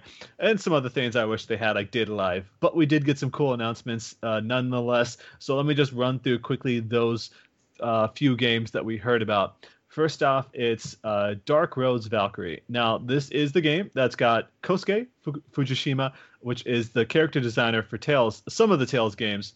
Like the Tales series has like 4 designers that they return to, but he's probably the one that they've used most often. It's like Atelier when they've got like a dozen different artists that they use at this point. But so they have the Tales scenario writer and the character designer teamed up with Compile Heart to create this new game, this turn-based. Well, okay, it's an action RPG for the PlayStation 4. It's got the same type of design that Neptunia games has, or like Omega Quintet or any of those games where it's like it's got a lot of numbers popping off the screen, like very high numbers. But the design seems more realistic in that it's. I shouldn't say more realistic. It's that the anatomy. It's like they're more. They look like Tales characters, so. Exactly, but also it's got something that Adam might appreciate. It seems like it borrows from Lost Dimension. It's got this trader system. Game. I know, right? He's like the best view among Metacritic scores. So yeah, I covered this game a couple of times when it was releasing in Japan. In Japan, it was known as Black Roads Valkyrie, so they tweaked the name slightly, and I guess it had to do with avoiding any weird lawsuit, I guess, or trademark, whatever. Black Rose apparently is. Dark Rose works better for them to use. Don't Google Black Rose. We did it already. We're not going to tell you what it is, but don't bother. We're going to fucking Google it. But like, yeah. So you the main character is some dude. I forget his name. I forget his name. You play as a guy, and then like your party are basically 4 women that you're basically working with, and you're kind of part of like an army or some unit, some soldier unit. However, one of them is a traitor, and it is not set, it's like random for playthrough. So you have to, there's this, they call it a visual novel interrogation sequence where you I assume you somehow make choices to try to figure out which one is the traitor. Now this does remind me of Lost Dimension, and in a nutshell, that traitor system was so like trivial. Like there was no trick to it. I mean, it was just so easy to work around it. It was almost like, why even make it a mini game when it's so like basic and easy? So I'm wondering It's if obvious. Yeah, it's. it I would be like, surprised. It wasn't like it was obvious. It was just so easy and basic to figure out who the traitor is. Like Yeah. it was almost boring. Like, oh, it must be this guy because you do this, you figure it out right away. So in a game like this, if that's something they're going to be banking on, hopefully there's some nuance or interest to it. Obviously, totally different developer, totally different style of game. So who knows? But that's obviously the first thing that comes to mind. Yeah, I mean, on the one hand, you've got the scenario writer for Tales, so you like hope that it's better written. On the other hand, Lost Dimension banked on it as well, and so if that's the whole basis and it was so obvious, I don't have a whole lot of confidence, but I'm hopeful, just like you, that they do a good job with that. They also got the same type of with the combat system. It's got customizable combos, and also they've got like this overdrive system, which sounds just like Neptunia with the CPU system, or HDD form, where you can turn berserk and become way more powerful in battle. And then you do this too often, I guess it leads to the fatigue, is what it says. I imagine it just means like you can't do that for a while, or at least you may take a hit. Some cooldown or something, yeah. Yeah. Okay, I'll try to find the name of the military agency. It's called ACID. What's ACID? The secret military agency in Dark Worlds Valkyrie. Oh, okay. I thought you were going back to Titanfall for some reason. I was like, wait, no. Yeah, ACID. Sailed. Yeah, ACID. Yeah, and you're fighting against. I'm reading the press release now. You're fighting against the Chimera virus outbreak, where chimeras are invading the world, and I guess they're what you're fighting against. And your character's name, the main character, is Asahi, I guess. Cool. Whatever. Yeah, well, I mean, the game looks great, just from like the visual standpoint, from like the standards that it looks like it looks like a Tales game with like a Neptunia battle system. So all I remember from it, from when I was like looking at its Japanese release, was I remembered that there were a lot of screenshots of chicks with gigantic, oversized weapons that had even crazier transformations. Yeah, and it seems like It seemed like there was some really dark things going on, some pretty brutal things happening. I remember the first like teaser trailer. I don't know if it was just playing up like the traitor element to it, but it's like introducing these girl characters, and then like they like shows their silhouette like in this evil, eerie like atmosphere, like the original trailer. It turned out the game doesn't look that dark, but I remember when it was originally announced, it like seemed like it was trying to go like really, really moody at least. Yes, of course. So that's one of the announcements, and that won't be out till this spring, which is surprisingly soon, actually. Yeah, for for PlayStation 4 exclusive. But knowing Idea Factory, we might see that on PC soon enough, just like with the rest of these games. We didn't see Omega Quintet yet. Yeah, it's like. I wonder why. Depends. I don't know. I don't know actually. The Neptunia games end up on PC, but I'm not sure. I imagine Omega Quintet didn't do that great. That's what I'm saying. Yeah. And that's why they probably didn't bother. It kind of depends on what they find is worth the effort to do the port. So yeah. Exactly. I liked Omega Quintet for what it was. The levels were huge, just not a lot of things in it. But other than that, I like the writing, and people who like Neptunia. Was Omega Quintet the game? I remember you like. There was some part where you thought like the difficulty spiked like enormously and you were like stuck for a while. I might be thinking something else. It might have been that game. I remember you complaining about some game. I think it was Omega Quintet, where like you were complaining about how weirdly difficult it got at some point. Anyway. Probably was at that point, because it might have been that type of game. But I mean, that game's been on flash sales for like $5, and so if you haven't owned it by now and you're the type of person who likes Compile Hearts games, I do recommend picking it up, because it's so cheap now. But maybe wait for a sale, just like the rest. Also, they also announced Mary Skelter Nightmares. This is a game that looked pretty cool from all the stuff that we've seen from it. It's kind of it's a first-person dungeon crawler RPG. It kind of reminds me of experiences, dungeon crawlers like Demon Gaze and whatnot. It's got that same type of look to it. Pretty cool style. It's kind of crazy that if I'm not mistaken, it's the same art designer as the other games like Trillion and whatnot. But the characters it looks like Neptunia to me. I don't know if it's that same artist. It's not. It's definitely not the same artist. It's a different one, but. I kind of look it up now.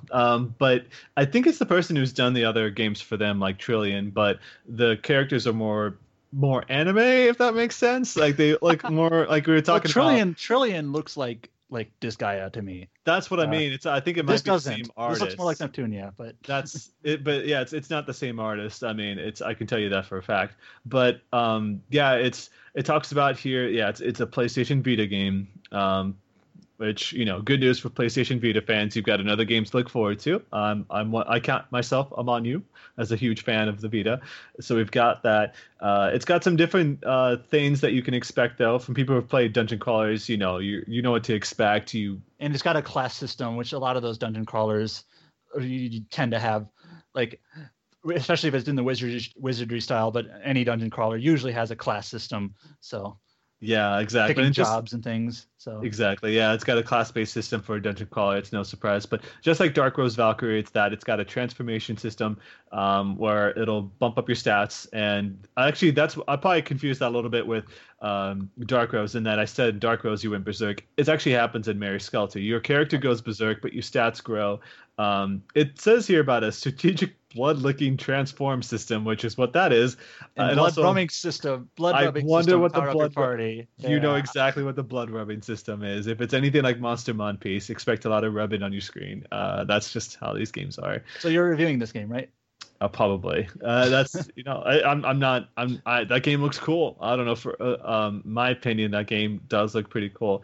But yeah, there are different classes to unlock for your characters and unlocking new skills, stats, and character portraits. I like the design, and so I'm looking forward to playing some more of that. But yeah, it just says summer 2017 is when we can. I do like that they like the fairy tale theme they have going on with their characters, because each of the characters are from nurseries: Snow White, Sleeping Beauty, Thumbelina, Cinderella, think Little Red Riding Hood. I totally forgot about that, but now that you mention it, I think that sounds familiar from when this game released in Japan like last month. Yeah. So. And voice cast actually looks pretty good. I really like the Japanese voice cast. And mention all these games except the next one we'll talk about are dual audio, which Idea Factory usually puts in. So. Oh, might be cool. Absolutely. I'm kind of looking at that. Yeah, I'm probably way off base. I think that the character artist is not who I was thinking of. I think it might just be. Okay, one of the early results I get is like, what does it say? Dake Naname creates lustful Mary Skelter illustration. So yeah, that's fine. I'm thinking of the wrong person. So yeah, sorry about that, people. Fact checking. So yeah, but anyway, moving on. Yes, Mary Skelter, like I said, out 2017 summer. The next game is something that a lot of people are pretty excited about. It's Hakuoki Kyoto Winds, which is an Otome game for the PlayStation Vita. Out this spring. Fall in love as these 12 bachelors battle for your heart in this historical fantasy romance. Wow, yes. Tell us more, Adam. Has Andrea played this? Has Andrea played this game already? Absolutely, she's definitely played it. Actually, it was funny that I mentioned that this game's coming out. She's like, "No, I only play them when they're still in Japan." I'm like, "What does that mean?" But yeah, that's so. What this is, I just see her talking about importing Otome games all the time. So like, I'm sure she's probably played this one. Yeah, it's kind of a weird departure in that like Axis is not localized in this game when they announced that they'll localize in another Ultimate game at Anime Expo in place of Idea Factory for their own label. So yes, Idea Factory is localized in this game. So what happened is that this is actually a remaster. They call it a remake, but also a remaster of this game that came out on the PlayStation 3 in 2008. It came out on more than just the PlayStation 3. So what they did is that they took that game that came out back then, split it in half. One of those games is what we're getting, the first part. The second part, I think it might already be out in Japan, but they didn't announce that one is coming out. So they added 3 new character scenarios. That's kind of the biggest content there. So new character scenarios, people that you can finally experience their story, and that in turn adds new endings. I think someone on Twitter was telling us exactly what other content was being added, what was added to that release. But yes, all these Hakuoki games, like I know that they're visual novel / Otome games, but they do kind of just blend together for me. Like with re-releases and You sequels. say that for and any side games you stories. don't understand. It all blends together. But Gundam especially, games, they all especially the blend ones, together for me. especially the ones Gundam like Breaker, this where they blend together for re-release- me. Look, man, where you can't re-release- blame him. If It's- there's Well, they more than 2 re-release games in a things all the series, it time. all blends together for me. Hey, I'm not very familiar with this guy, but those things seem pretty. They all distinct blend from one together, another. me. No, they all blend together for me.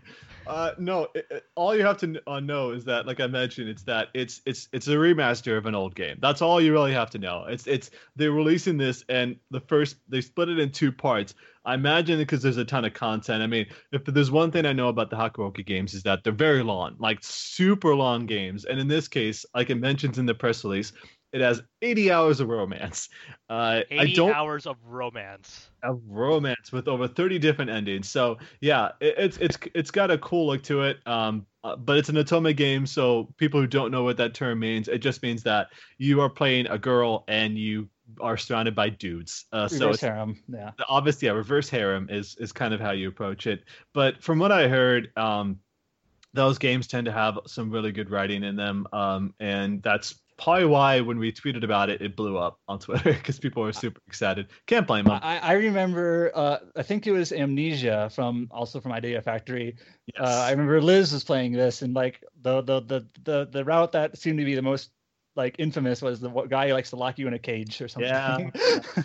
I mentioned that. I told them before. I was like, that's the only thing I remember. I mean, there was an anime for Amnesia as well, and that's what I was also familiar with. But yeah, Hakuoki, and I think Hakuoki's got like a movie. If I'm not like a movie, maybe an anime too. Yeah. I know there's an anime. There's probably a lot. I was really confused for a second when you guys mentioned Amnesia because we were talking about the actual Amnesia horror games earlier. Oh, yeah. So I was like, what the fuck is going on? Amnesia Collection coming out in December, and that's the horror games: Amnesia, Dark Descent, and A Machine for Pigs. So, but yeah, that's coming out. More Otome games. I think that's great that there's more interest in the West for that, or at least they're showing that's the case, and we're going to see more and more games. Like I said, you've got Axis announcing their games. Now we've got Idea Factory also confirmed to be. Hakuoki is an Idea Factory game, right? Yes, it's Ultimate, which is their label, Ultimate label. Yeah. So that's their games. It's just so it kind of makes sense that they're doing it in that Axis. It's kind of like. Axis localized the other Hakuoki games. That's what I was talking about before. It's not. It doesn't make sense on how this is happening, but this is what's happening. well, Idea Factory International is relatively new, so they've been out for about 4 or 5 years. 4 or 5 years, something like that. And there's been Hakuoki games that's been released since then. Let's not confuse by like Idea Factory International, the branch here, because there's actually an Idea Factory International thing in Japan as well. Like the Idea Factory International in Japan is like more of like a branding label, like for their games, and then like it's a company, it's their localization company basically in the United States. So yeah, but weird. It is weird. I just found it weird that like what was it? Was it Bad Apple Wars, I think, is the one that that's the Ultimate game that we're getting. It could be all of them, like that Period Cube as well. That might be an Ultimate game as well. But I just know that Axis and Idea Factory International have clearly got this relationship that they're doing the work for each other's games. And of course, consumers benefit. Kind of an aside, I do find it's kind of interesting how like these niche publishers do cooperate in ways like. I know the relationship between Atlas USA and NISA kind of broke down, but I know like for example these Idea Factory games, I know Atlas provides like the distribution for like to retail and things like that. So I just think that's kind of interesting how these niche publishers do cooperate in ways like that. It's like a big network. I know for example, these games will show up on Atlas's sales website. So these Idea That's Factory what you mean, games. yeah. That's what you talk about as far as distribution. But I just know that.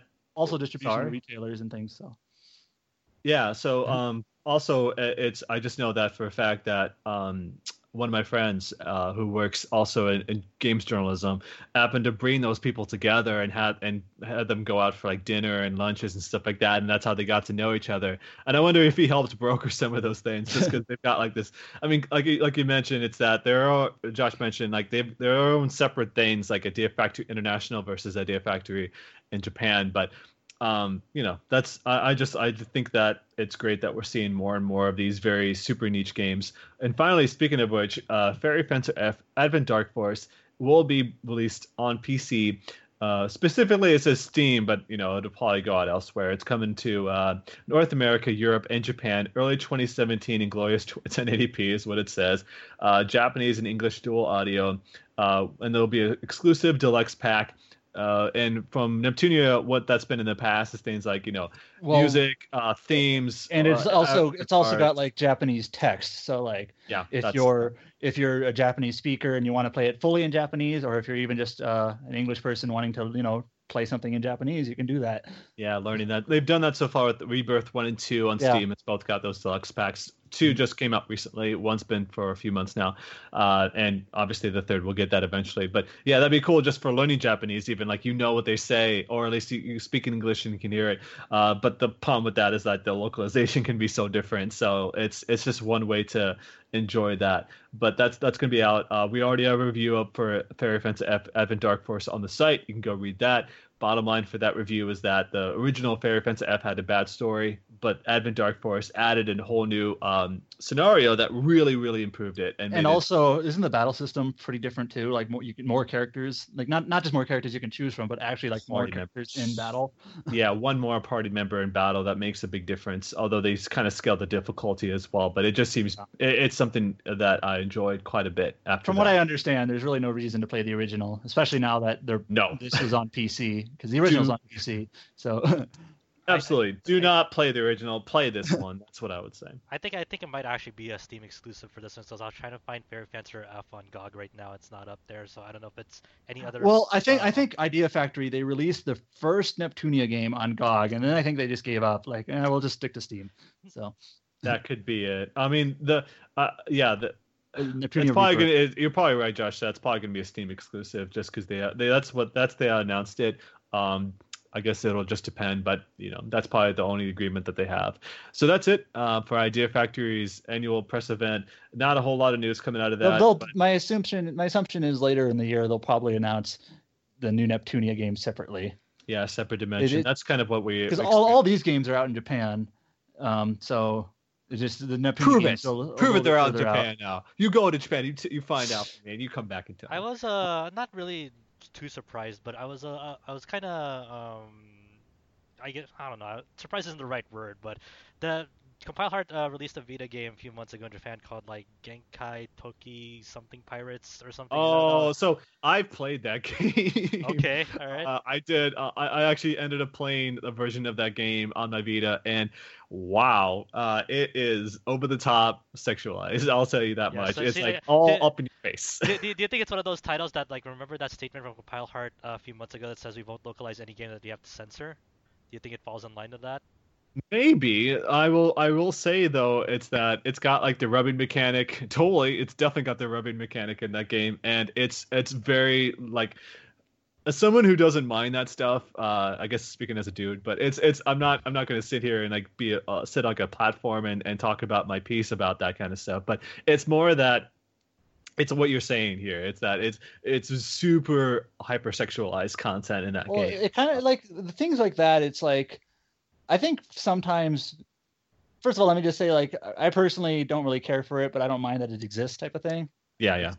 But like I know Atlas released Dungeon Travelers 2, which is like had some sexual elements like that. It's got some, but it's not really that type of game. The thing about that is it was rated M, but there was like a couple of ones they had to tweak slightly. Yeah. And I wonder if like that wasn't just their decision, or was it like to actually have it rated M and not something worse than that? Like, I'm not sure how much blame you can put on the ESRB or things like that. But yeah, the statement we're talking about is that Idea Factory mentioned basically they won't localize a game if they have to censor it. So it's like that'd be a decision from like the ESRB. If it couldn't get an M rating as it is, they're not gonna release it. So, yeah, it's not the type of thing where it's like censor/cut. I don't know where they're going to draw the line there. It's like censor as in like cover it up, or censor as in cut the content from the game itself. I imagine it goes both ways with that.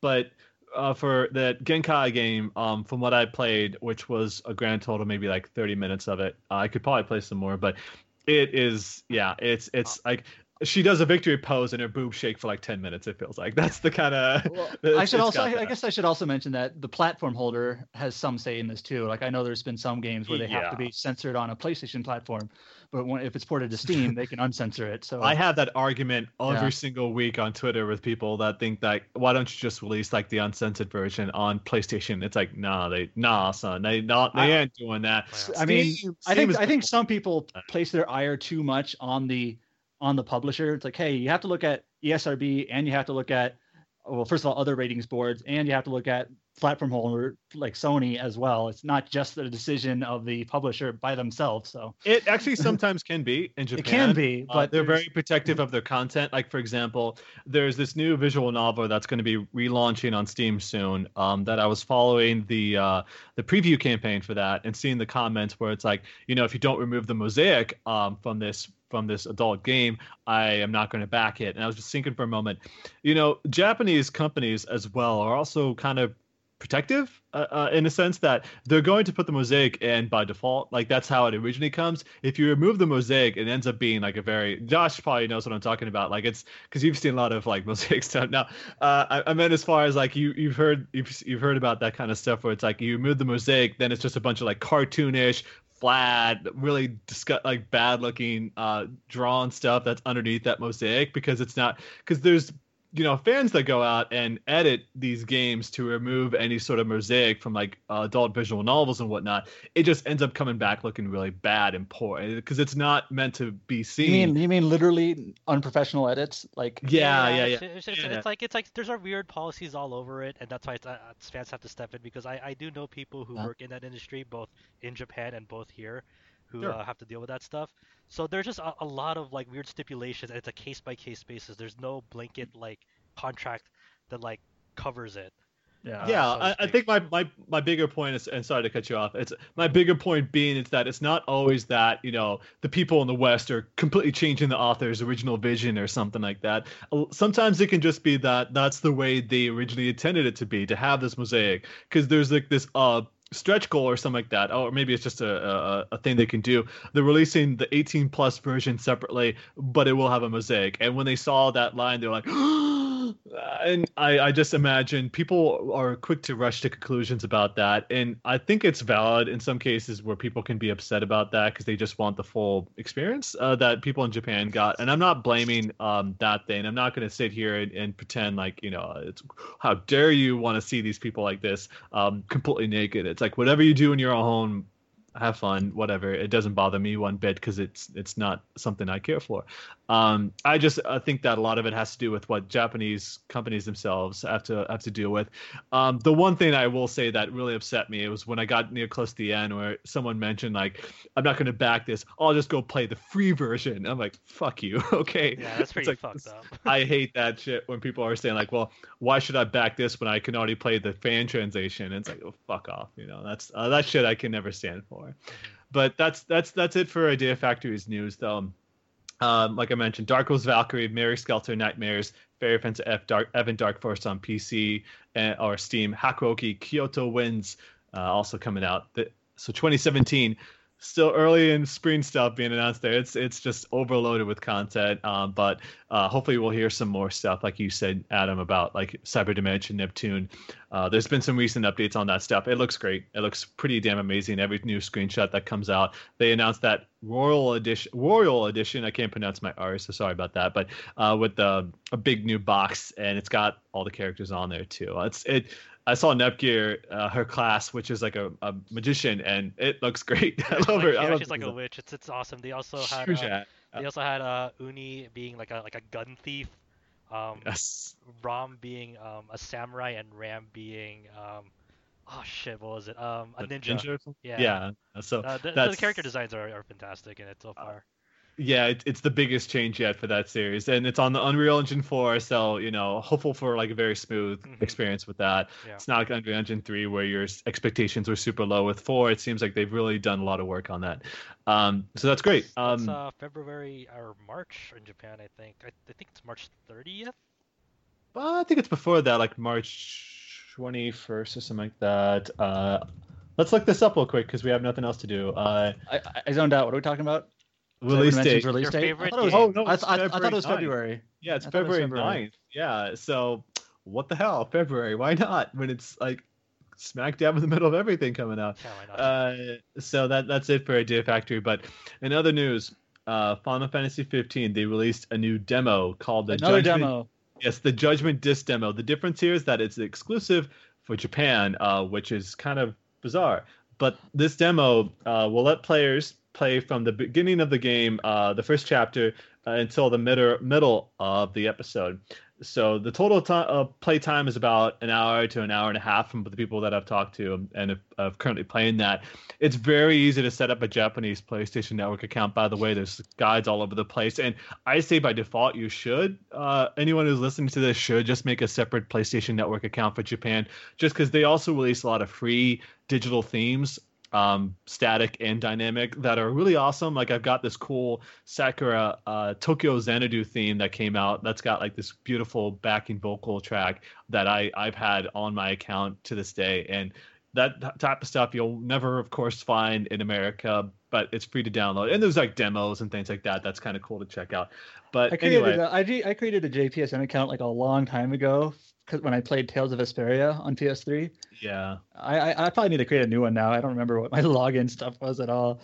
Yeah, and just to continue about that demo too, by the way. But yeah, like you said, it's worth just having, and you just do it once, and it's always there.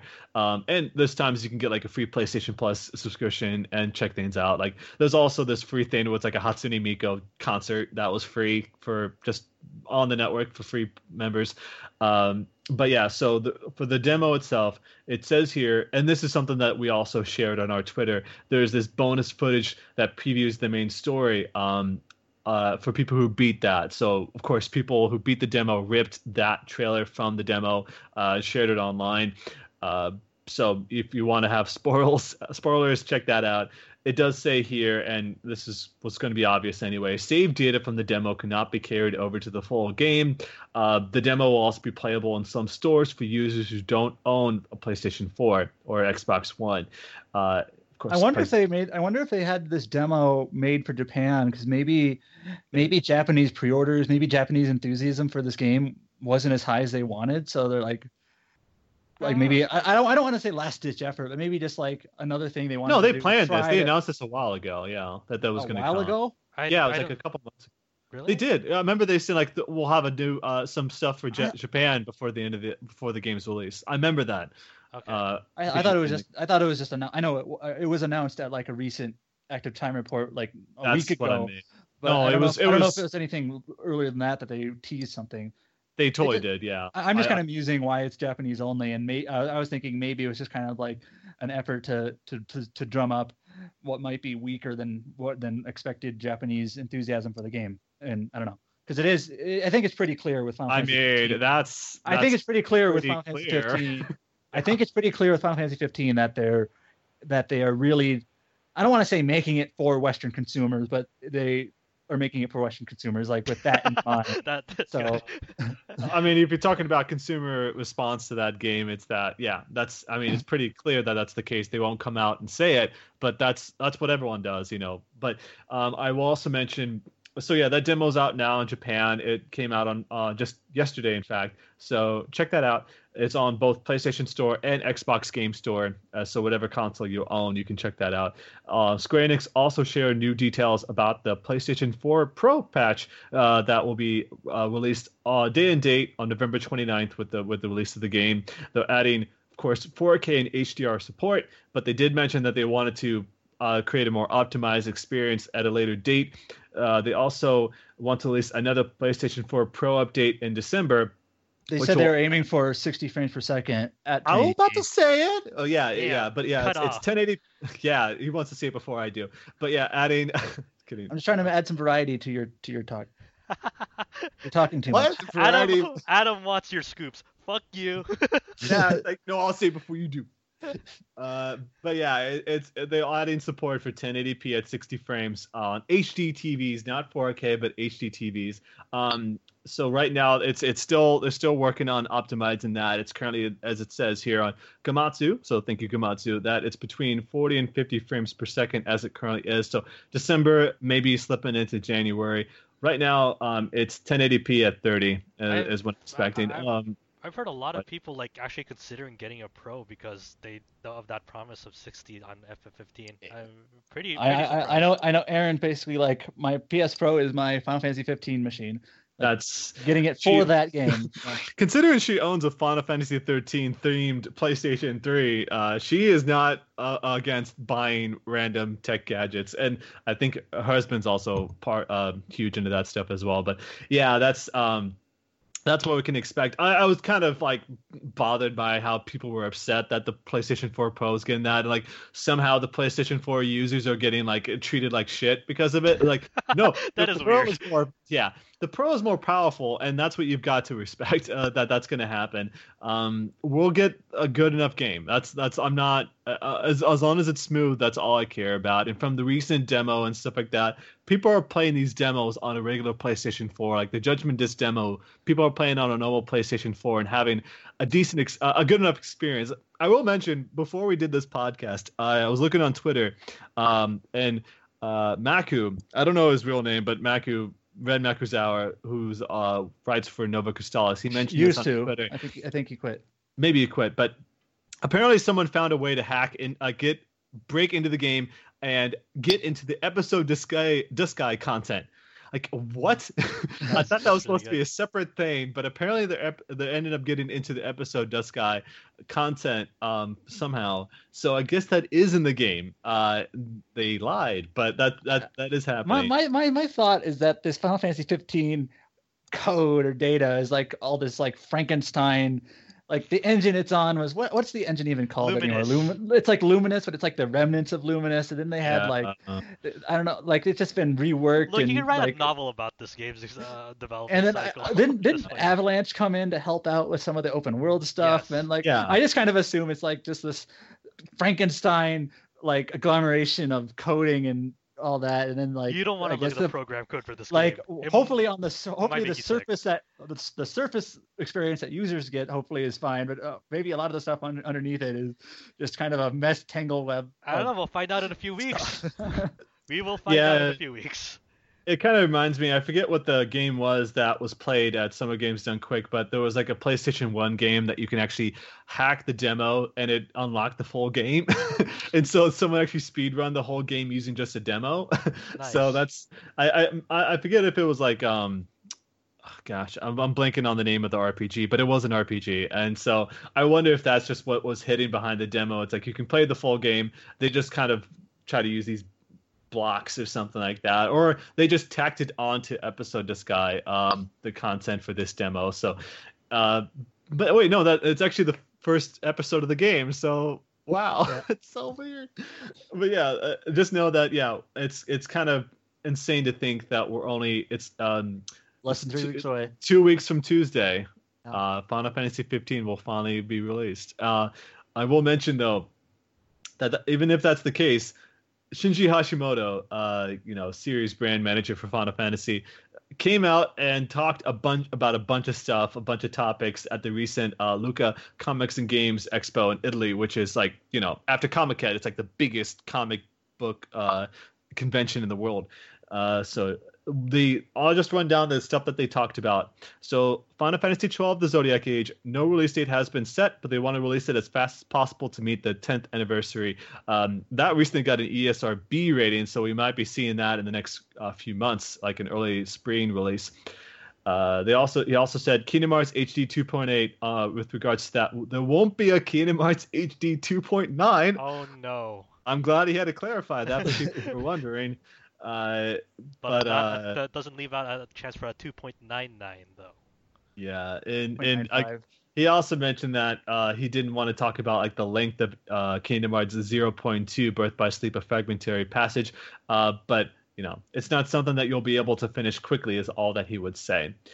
Final Fantasy like 7 a challenge. Yeah, exactly. It's for the people who probably play the game in their offices, probably can beat that really quick. Beat it in half an hour, easy. Yeah. That's it. So, Final Fantasy VII Remake, we're working our hardest. This is what he said. We're working our hardest on the game right now. Please wait a little bit longer. There was a rumor on the internet that the game will launch in 2017, but we haven't announced anything. It's not coming out in 2017, guys. Well, yeah, and it's supposed to be episodes, right? So Yeah. That it's just not coming out then. It's too soon for that game. They've got way more stuff that they could be talking about. Final Fantasy X and 10-2 HD. This is the stuff that I think people, Adam and Josh, are probably waiting for this.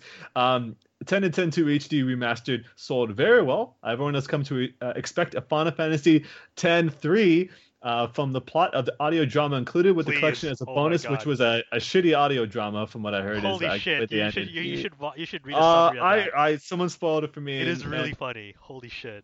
As someone who couldn't care less about Final Fantasy X, I do not want to listen to that drama. It's one of those things that it's sort of things that I would love to see it in motion because it is so. It literally feels like a joke fan fiction, but it's apparently I heard it was not. bullshit. Like it was it was apparently it was violent. Is what I know. It's a wall. I like how you put it this way. It's a wall we cannot currently cross as Katase and Nomura are attending to Final Fantasy VII Remake and a little game called Kingdom Hearts 3 right now. Apparently there was supposed to be news in December about Kingdom Hearts 3, but who knows what they're going to announce it. Maybe a PlayStation experience, but we don't know. They're currently working on titles that we already have announced. Since Tidus and Yuna are immensely popular, we want to cherish their drama. Don't make a 10-3. I will. Just by reading that, I kind of threw up in my mouth a little. Oh my god. I would. I don't know. Let's see here. I don't know how I feel about that. I just want to laugh. Fuck off. No 10-3. All right. And so since Lightning is immensely popular, because we're talking about Final Fantasy 13 now, since Lightning is immensely popular even now, we have to think about we can burn her up in the future. Don't burn her back up, guys. Leave her in the maybe in that Dissidia mobile game that you guys got or whatever. She's already in that arcade version. Maybe she'll be in the mobile version. And also on the news about Final Fantasy 16, it may be true that Final Fantasy 15 has a modern aesthetic, but since we reassess the numbered releases of the Final Fantasy series from scratch, we don't know if that will be the case for the next game. Sometimes the direction is changed on purpose based on the director, like when we went from Final Fantasy 8 to 9. Since it's based on the director's way of thinking, it doesn't necessarily mean it'll always be an action RPG.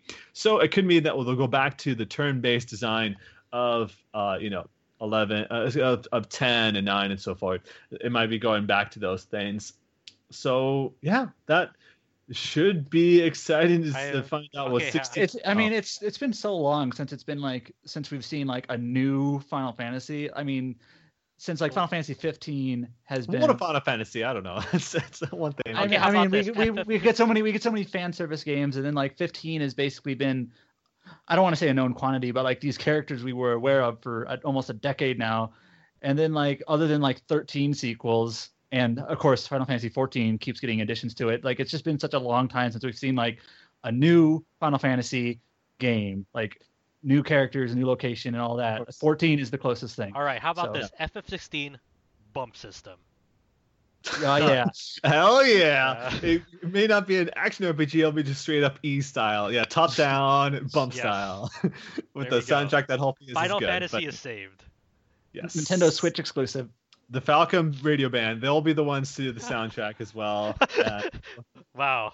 Finally. Fucking great. Yes, I will actually be totally up for that. But I just want to I don't want to spend too much time on this, but what do you guys want in a 16? I mean, besides a bump system? Because for one thing, I think making a more fantastical like Final Fantasy after 13, fantasy themed. Yeah. Like after 13 and 15 are both like modern, like cyber. Like 7. Yeah. More like, I mean, I don't want to say like 9, but like something maybe a little bit more mythical and fantasy rather than modern and like 12 was kind of. There's a fantasy based on like fantasy. 12. I want Yblis. Let's put Yblis back in Final Fantasy 16. Let's take Sakaguchi, of course, is supposed to announce his new game. He was supposed to announce it sometime this year. Maybe he'll announce it at PlayStation Experience, but who knows if Sakaguchi will come back. He did say as soon as a year or two ago, where it's like he wanted to make a new Chrono Trigger, but upper management stopped him from doing that. Sakaguchi could maybe help. Who knows? He's still got good relations with Square Enix. He just left because he wanted to do his own thing. Maybe take Matsuno. He'll come back. He'll come back. Yes. He's still maybe they'll have like, who do you want the director to be? How about that? Who do you want the director of 16 to be? Not Nomura or Katase or. How about don't know who I Well- want to direct it. Honestly. Well, okay, get a he's- Western studio to do it. There. Eidos Montreal. You really want to surprise me at FF16? Have Eidos Montreal develop it. Bring back that Final Fantasy 12 thing. What was it? Fortress? Bring back Fortress. Yeah, Fortress. We'll bring Grin back, from the dead, and help them work on Fortress. Or maybe go the Resident Evil route and have it be a first-person RPG. First person, yeah. Oh man, that would. Hmm. Okay, that's Skyrim pretty. That's Elder Scrolls Yeah. pretty much. So I guess, or third person. But I guess. I'm just talking about like how the Resident Evil stuff made this perspective shift recently. Dirge of Service 2. I mean, to be fair, a Ooh. lot of 15 apparently has Western developers working on it as well. But yeah, I would totally be down for like Final Fantasy 16, set in Ivalice, Matsuno's the writer, and the director. How about Yoshi P from Final Fantasy 14? You know, Okay. he's got the writing staff of Chrono Trigger. They worked on 11. They were moved to 14. So he's got the staff. Have the people who made 14 make 16. I think Erin would be super excited for that because she can't stop saying, people who don't like Final Fantasy should play this game. She says that all the damn time.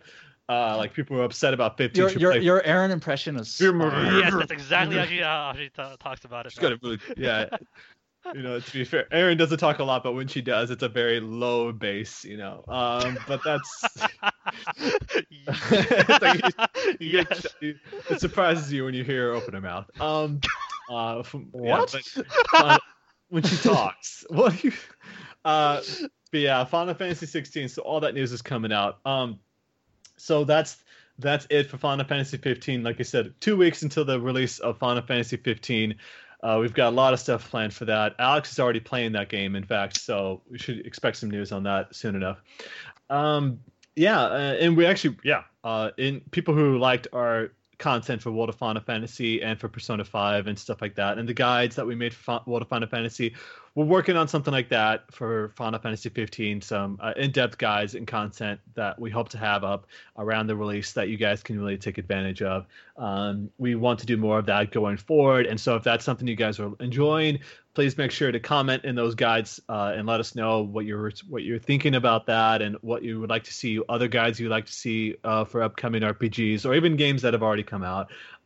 We tend to have a lot of fun with those, so just let us know. Other pieces of news that we've got before we wrap things up here for this podcast. Atlus will be hosting their first English gameplay footage live stream of Persona 5 on November 16th, which is this Wednesday. So I recommend closing out the Twitch chat. a lot of big First of all, audio, right? people probably posting spoilers, You're gonna get spoiled to and- fuck. and also probably people complaining about the voice acting, the unfortunate no dual audio in this case. They're or whatever. gonna complain about the font. That's Yeah. Or the font, it's just gonna be obviously I'm not saying you're not allowed to criticize them. It's just Totally. I mean, the you're Twitch chat is just gonna be a mess. So there's a way of doing it civilly. We've already talked about it before. It can't be said enough. Getting licenses for these voice actors is super expensive. I will kind of go against Atlus in the sense that they are living in an old age where they first release the game in Japan and then work on the voice actor contracts when it gets localized, instead of it doing it from the very beginning, like Koei Tecmo does, like Idea Factory does. I think Nice America does this as well. That's how they get those dual audio setups when they release their games. Atlus still does it the old way, so hopefully they'll fix that in the future. And the only thing I want to say is that this is a Atlus as a whole issue, not just Atlus USA. Yeah, That's what I mean. Yeah, it requires a communication between the Of Western course and it's a whole Japanese thing. brand. I just, I think some people have the incorrect notion that's Atlus USA is just sitting there we don't want to pay for. Them the only So- thing that baffles me a little bit is why would Atlus USA still release a survey to people before this gets released that how do you feel about dual audio? There's that. They did tease that. They did say that they would like to have it as a future thing if they could. It's just one of those things that it was I'm not saying it was teased for Persona 5. It's one of those things that got people's hopes up because they released that survey. Yeah, I mean, it could still be happening. It might just not be but it's still 3 months until the release of that game. Who knows what might happen between now and then? But for what it's worth, from what we've heard so far about those trailers we put up, the English dub for that game seems really good. Just like Persona 4's was, even if there wasn't a whole lot of. Well, there was a pretty decent amount of voiced work in that. The trailers game. are pretty clip. Well, Well, Josh, no, Persona 4 has tons of voice acting. Like that's what I was going to ask, Josh. From what you've comparing 4 and 5, is there the same amount of voice acting or more in 5? I think there was the concern. Yeah, I'd say there's a little bit more in 5 in terms of like the main story, but for social links, I forgot how it worked in 4, but social links are still sparse on story, where like the only voice acting in social links are like the first and last events. that's what I've heard. I know Persona 4, at least in English, like some of the social links, like with your party members, like were voiced occasionally, but I know a lot of the other ones were not. Yeah, that's what I've kind of. Some of them were. Around. Yeah. So kind of just off and on. So. Exactly. So for people who want to watch that Persona 5 stream, of course we'll tweet about it before it goes live, but it's at twitch.tv/AtlasUSA, November 16th at 12 p.m. Pacific. So just obviously adjust for your own time. It says here 12 p.m. Pacific Standard Time, which is wrong. It's Pacific Daylight Time. So Komatsu, shame on you. Anyway, Wait for off daylight savings time though. We're in Standard Time now. Yeah. Oh, okay. Maybe I got it wrong. I thought it was like, see, we fall back. We're in Standard Time. I've got my time slipped. Okay, that's shame on me. So Persona 5. Last bit of news here. Wii U, new production soon. It's kind of funny that Eurogamer, I believe, is the one who broke the story originally that Persona Wii U was going to be ending production last Friday, with the last unit rolling off the assembly line. Nintendo came back and said, no, we plan on still producing these in the going future. And then as recently as a couple of days ago on the Nintendo Japanese website, they straight up said on the main page, we'll be ending production soon. So I don't know if it's that the left hand wasn't talking to the right hand or whatever the case was. So yeah, Wii U ending production soon. I will say. What was the one thing? I think there's one thing like Miyamoto. This is unrelated, but Miyamoto said they like wouldn't make a new version of the 3DS, and then like that literally the next day they did, or something like that. I might not have been it, but it was something like that where they'll contradict themselves. I mean, a new, like if you're talking about like a new version of the 3DS, sure. I mean, we keep talking about this all the time, but it was historically brought up about the DS and the GBA, but for what it's worth, from my personal opinion, as someone who hasn't owned a Wii U that long, I do recognize it as a very, very good system. Just, of course, hampered by the fact that, third-party companies thought that they had to really design around the tablet instead of just making a good game and then thinking about that later. So that was a big problem. But there's a lot of really damn good games on the Wii U that I recognize as being very good that I still am excited to check out. There's really nothing else that's coming in the future. Because Zelda, but that's going to be out on the Switch, and that's probably going to be the preferred platform to play it on, just from like visual standpoint, but also I'm sure like technical reasons for that. But I really like my Wii U. We're talking about Tokyo Mirage Sessions. That's like pretty much the 2016 Wii U Game of the Year, I think we can say at this point. We don't have that type of category in our Game of the Year stuff, but I think we can agree, as us three probably at least, recognize that as being the best Wii U game of the year. Well, I mean, there's not that many Wii U games to choose from, sadly. I'm trying to think of other Wii U games I played this year. There was the Twilight Princess remake. There is that. And there's like Star Fox, Paper Mario, Color Splash, and that's it. That's about it. So it's not a far fetch to make that type of claim, but heated competition.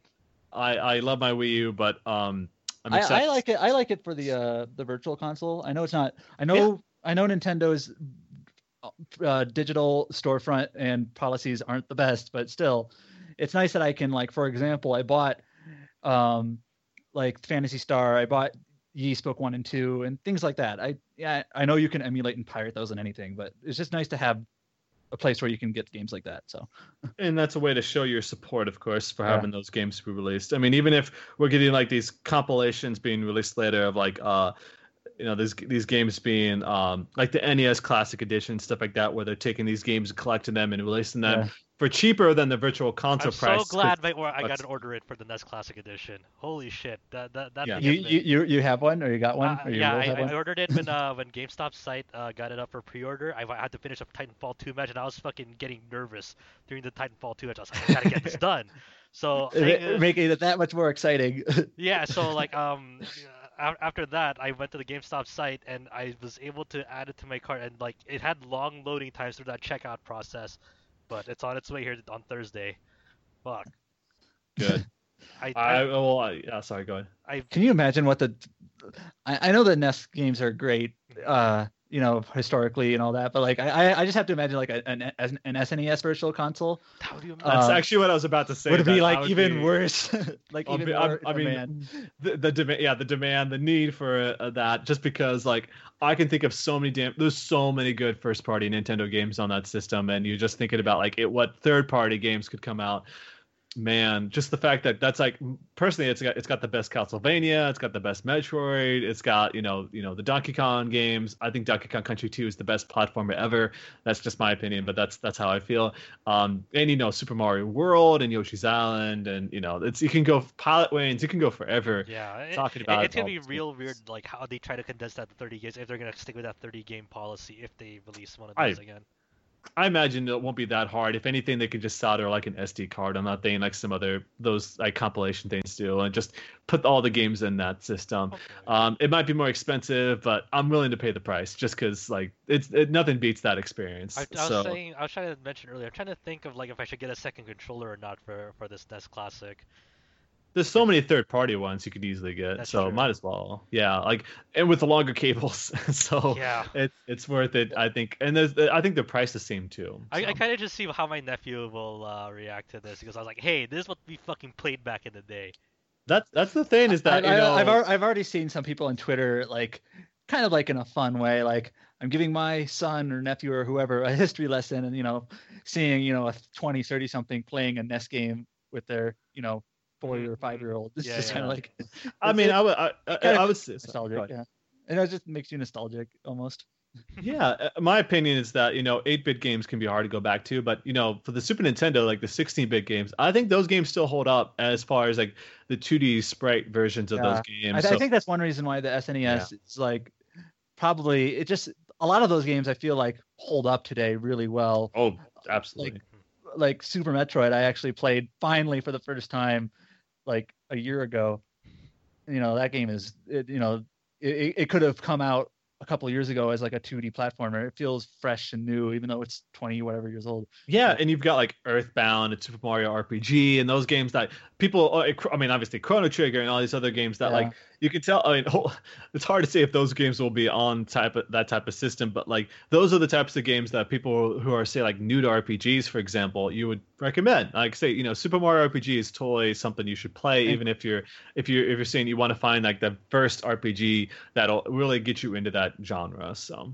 And sprites are cool. I like sprites. Yeah, absolutely. We need one of these days Saturn games. They'll release those 2D games just because, like, on Virtual Console or like modern stuff. Just cause, heck, it was. I mean, I talked about this when I played it, but playing that Shiren game is just like, man, I love these sprites. I miss sprites.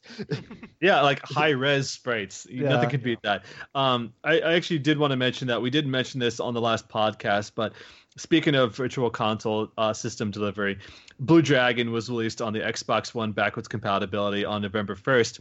So we've got Lost Odyssey and Blue Dragon. And Microsoft recently came out and said Project Scorpio, the next system, will continue to have the backwards compatibility system. Yeah, so that's something that as someone who just has this Xbox One sitting near me that I tried to sell on eBay, but the person wouldn't pay me. And now I'm thinking of just keeping it. I think I will just for that, for the experience of having those backwards compatible games. Yeah, like I have an Xbox. Will carry over. Sorry, go ahead. Yeah. I thought you were gonna stop. Sorry, but like I have like an Xbox 360, and I have a bunch of games for it. I don't have it hooked up right now, but it would be cool. Like if 2 years from now, if they have like a new Xbox system, and if I'm interested in buying it, like that, all my games I have, I'll be able to play on it rather than having to hook up my 360 again. So I'm interested if they're gonna add Infinite Undiscovery to this list. Oh yeah. I mean, I wouldn't be surprised about all the different Yeah, games that I have mean, come out. Does do they I think support Blue Dragon Vesperia? and Lost. I think Blue Dragon and Lost Odyssey were probably the most requested. I have to imagine Vesperia. I mean, just generally speaking, from Yeah, Vesperia. consensus, I have to imagine Vesperia is a little bit more positively received than Oh, Infinite Discovery or. if we're gonna or come down like the Magna number Carta 2. one, I mean, they did mention Skate 3 was one of the most popular requests, and that just came out. Ooh. But also, I'm sure the number one must be Eternal Sonata. I'm sure it isn't, but that's still not backwards compatible, and I would love to see it. I mean, the thing with the PlayStation 3 version, yes, it's got more characters. If I'm not mistaken, it's also got longer load times.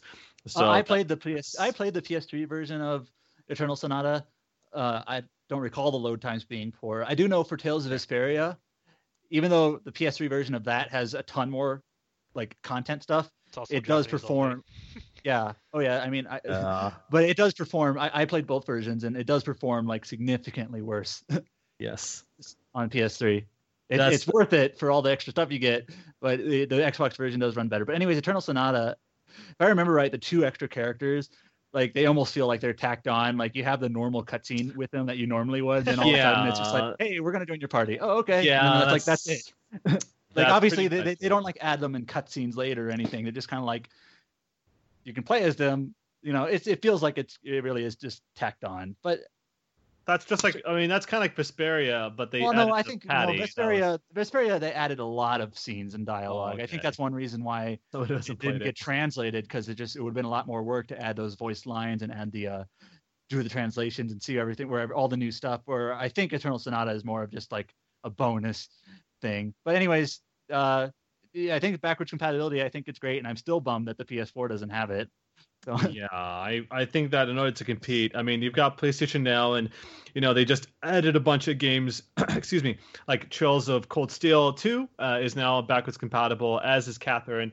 So that's really awesome. But it's obviously all PlayStation 3 games. So, and with the PlayStation 2 for PlayStation 4 lineup is not coming as quickly as we want. I want them to at least do that for PlayStation 1. That would be great. I know PlayStation 4 doesn't support CDs. But they made it seem like they just needed to add like some sort of firmware update to add that functionality to it. And once they do, I just want that at least to be there, because I've got all these PlayStation 1 games, all these old RPGs like Thousand Arms and Final Fantasy Tactics and Xenogears, of course, all these games that could find life on a PlayStation 4, because they haven't added that library, and they've got such a huge library of PlayStation 1 games that we could be playing. Obviously, Like, Sony just needs to do fucking PlayStation Classic Mini. I mean, I have yeah. Yeah. I just have so much stuff on PSN, like the PSX games that they have on PSN. Yeah. And it just kind of like, well, I guess I can play them on Vita or PS3. I still have my PS3 hooked up, but it just feels. I understand that the PS3's hardware. I'm not a tech person, but I understand that the way that hardware worked was totally different with the cells, and that it's probably a ton of work. I'm sorry. Yeah. I love you, Adam. Yeah, I love me too. I think it's. I mean, I don't want to sound like I'm just being, whining. Like, why can't they do this? 'Cause I'm sure it's a lot harder than it seems. Well, But I have all this PSX stuff on PSN. It'd just be so nice if I could access that on. What if? So I'm actually bad that I actually came up with this. It's that, what if it was a PlayStation 4 Pro exclusive? Oh shit. And I was just thinking, like, I thought of that just because it's like, okay, it's got the capability to handle like the emulation for all that stuff. But I mean, PlayStation 2 could handle it, but the PlayStation 4 Pro. Then I suddenly thought, like, what if those games were rendered in 4K? Oh my god. HDR. Like, how awful my eyes would start bleeding just from seeing that stuff. Let me go play FF8 in 4K. Oh, like the ballroom scene, and just like, at least the cutscenes would. I would dig it. I would dig it so much. But yeah, Renoa's quote, "Oh, you're the most handsome guy around here." It's crazy to think, like, I wonder how much that's contributed, because like the Xbox One, I think it's like the 4th month in a row it's been the top selling console, as per the NPD. In October, it was the top selling console once again. I mean, you could come down to like the Xbox One S being very successful for them, and PlayStation 4 will surely come back in early 2017 with all their exclusive games like Nier and Neo and I'm sure the Pro will probably. Summon Knight 6 will sell like buku bucks with them. As I mean, I love Summon Knight, so I just mentioned it. But yeah, as you said, Adam, about that too. But you know, the PlayStation 4 Pro will likely do huge for them too. But man, like you said, it's like the hope was the hardware and digital backwards compatibility. Just they haven't done it yet. And like I'm just imagining like 5 years from now. Like right now, I'm still okay. I can play my PSN games on PS3. But like 5 years from now, like, is that still going to be my only option? Is to play those games on PS3? Like, still, you know? I have, exactly. I have a hard time looking at my PlayStation 3 because it's so sluggish. But let's just wrap things up here before we go on too long. One last thing we want to mention: Pokemon Sun and Moon is out this upcoming Friday on November 18th. We are still trying to figure out if we can get some content, a review up for that game. We're working on it. That's all I will really say about that. But from what it's worth, it does look like a really damn good game, and I would love to try it. But it seems like they're kind of. I think I mentioned this last week, but they're kind of doing like sort of similar to what they did with A Link Between Worlds, where they're kind of intentionally changing the formula just enough to try to make it feel fresh. So it seems like that's from what I've heard so far from people playing it. It seems like, or the demo, that it's pretty generally well received. So yeah, I mean, I wouldn't sell it that short that it's just a tweak, but it seems like it's more significant. But because they don't even have Professor Oak, it's a whole new one.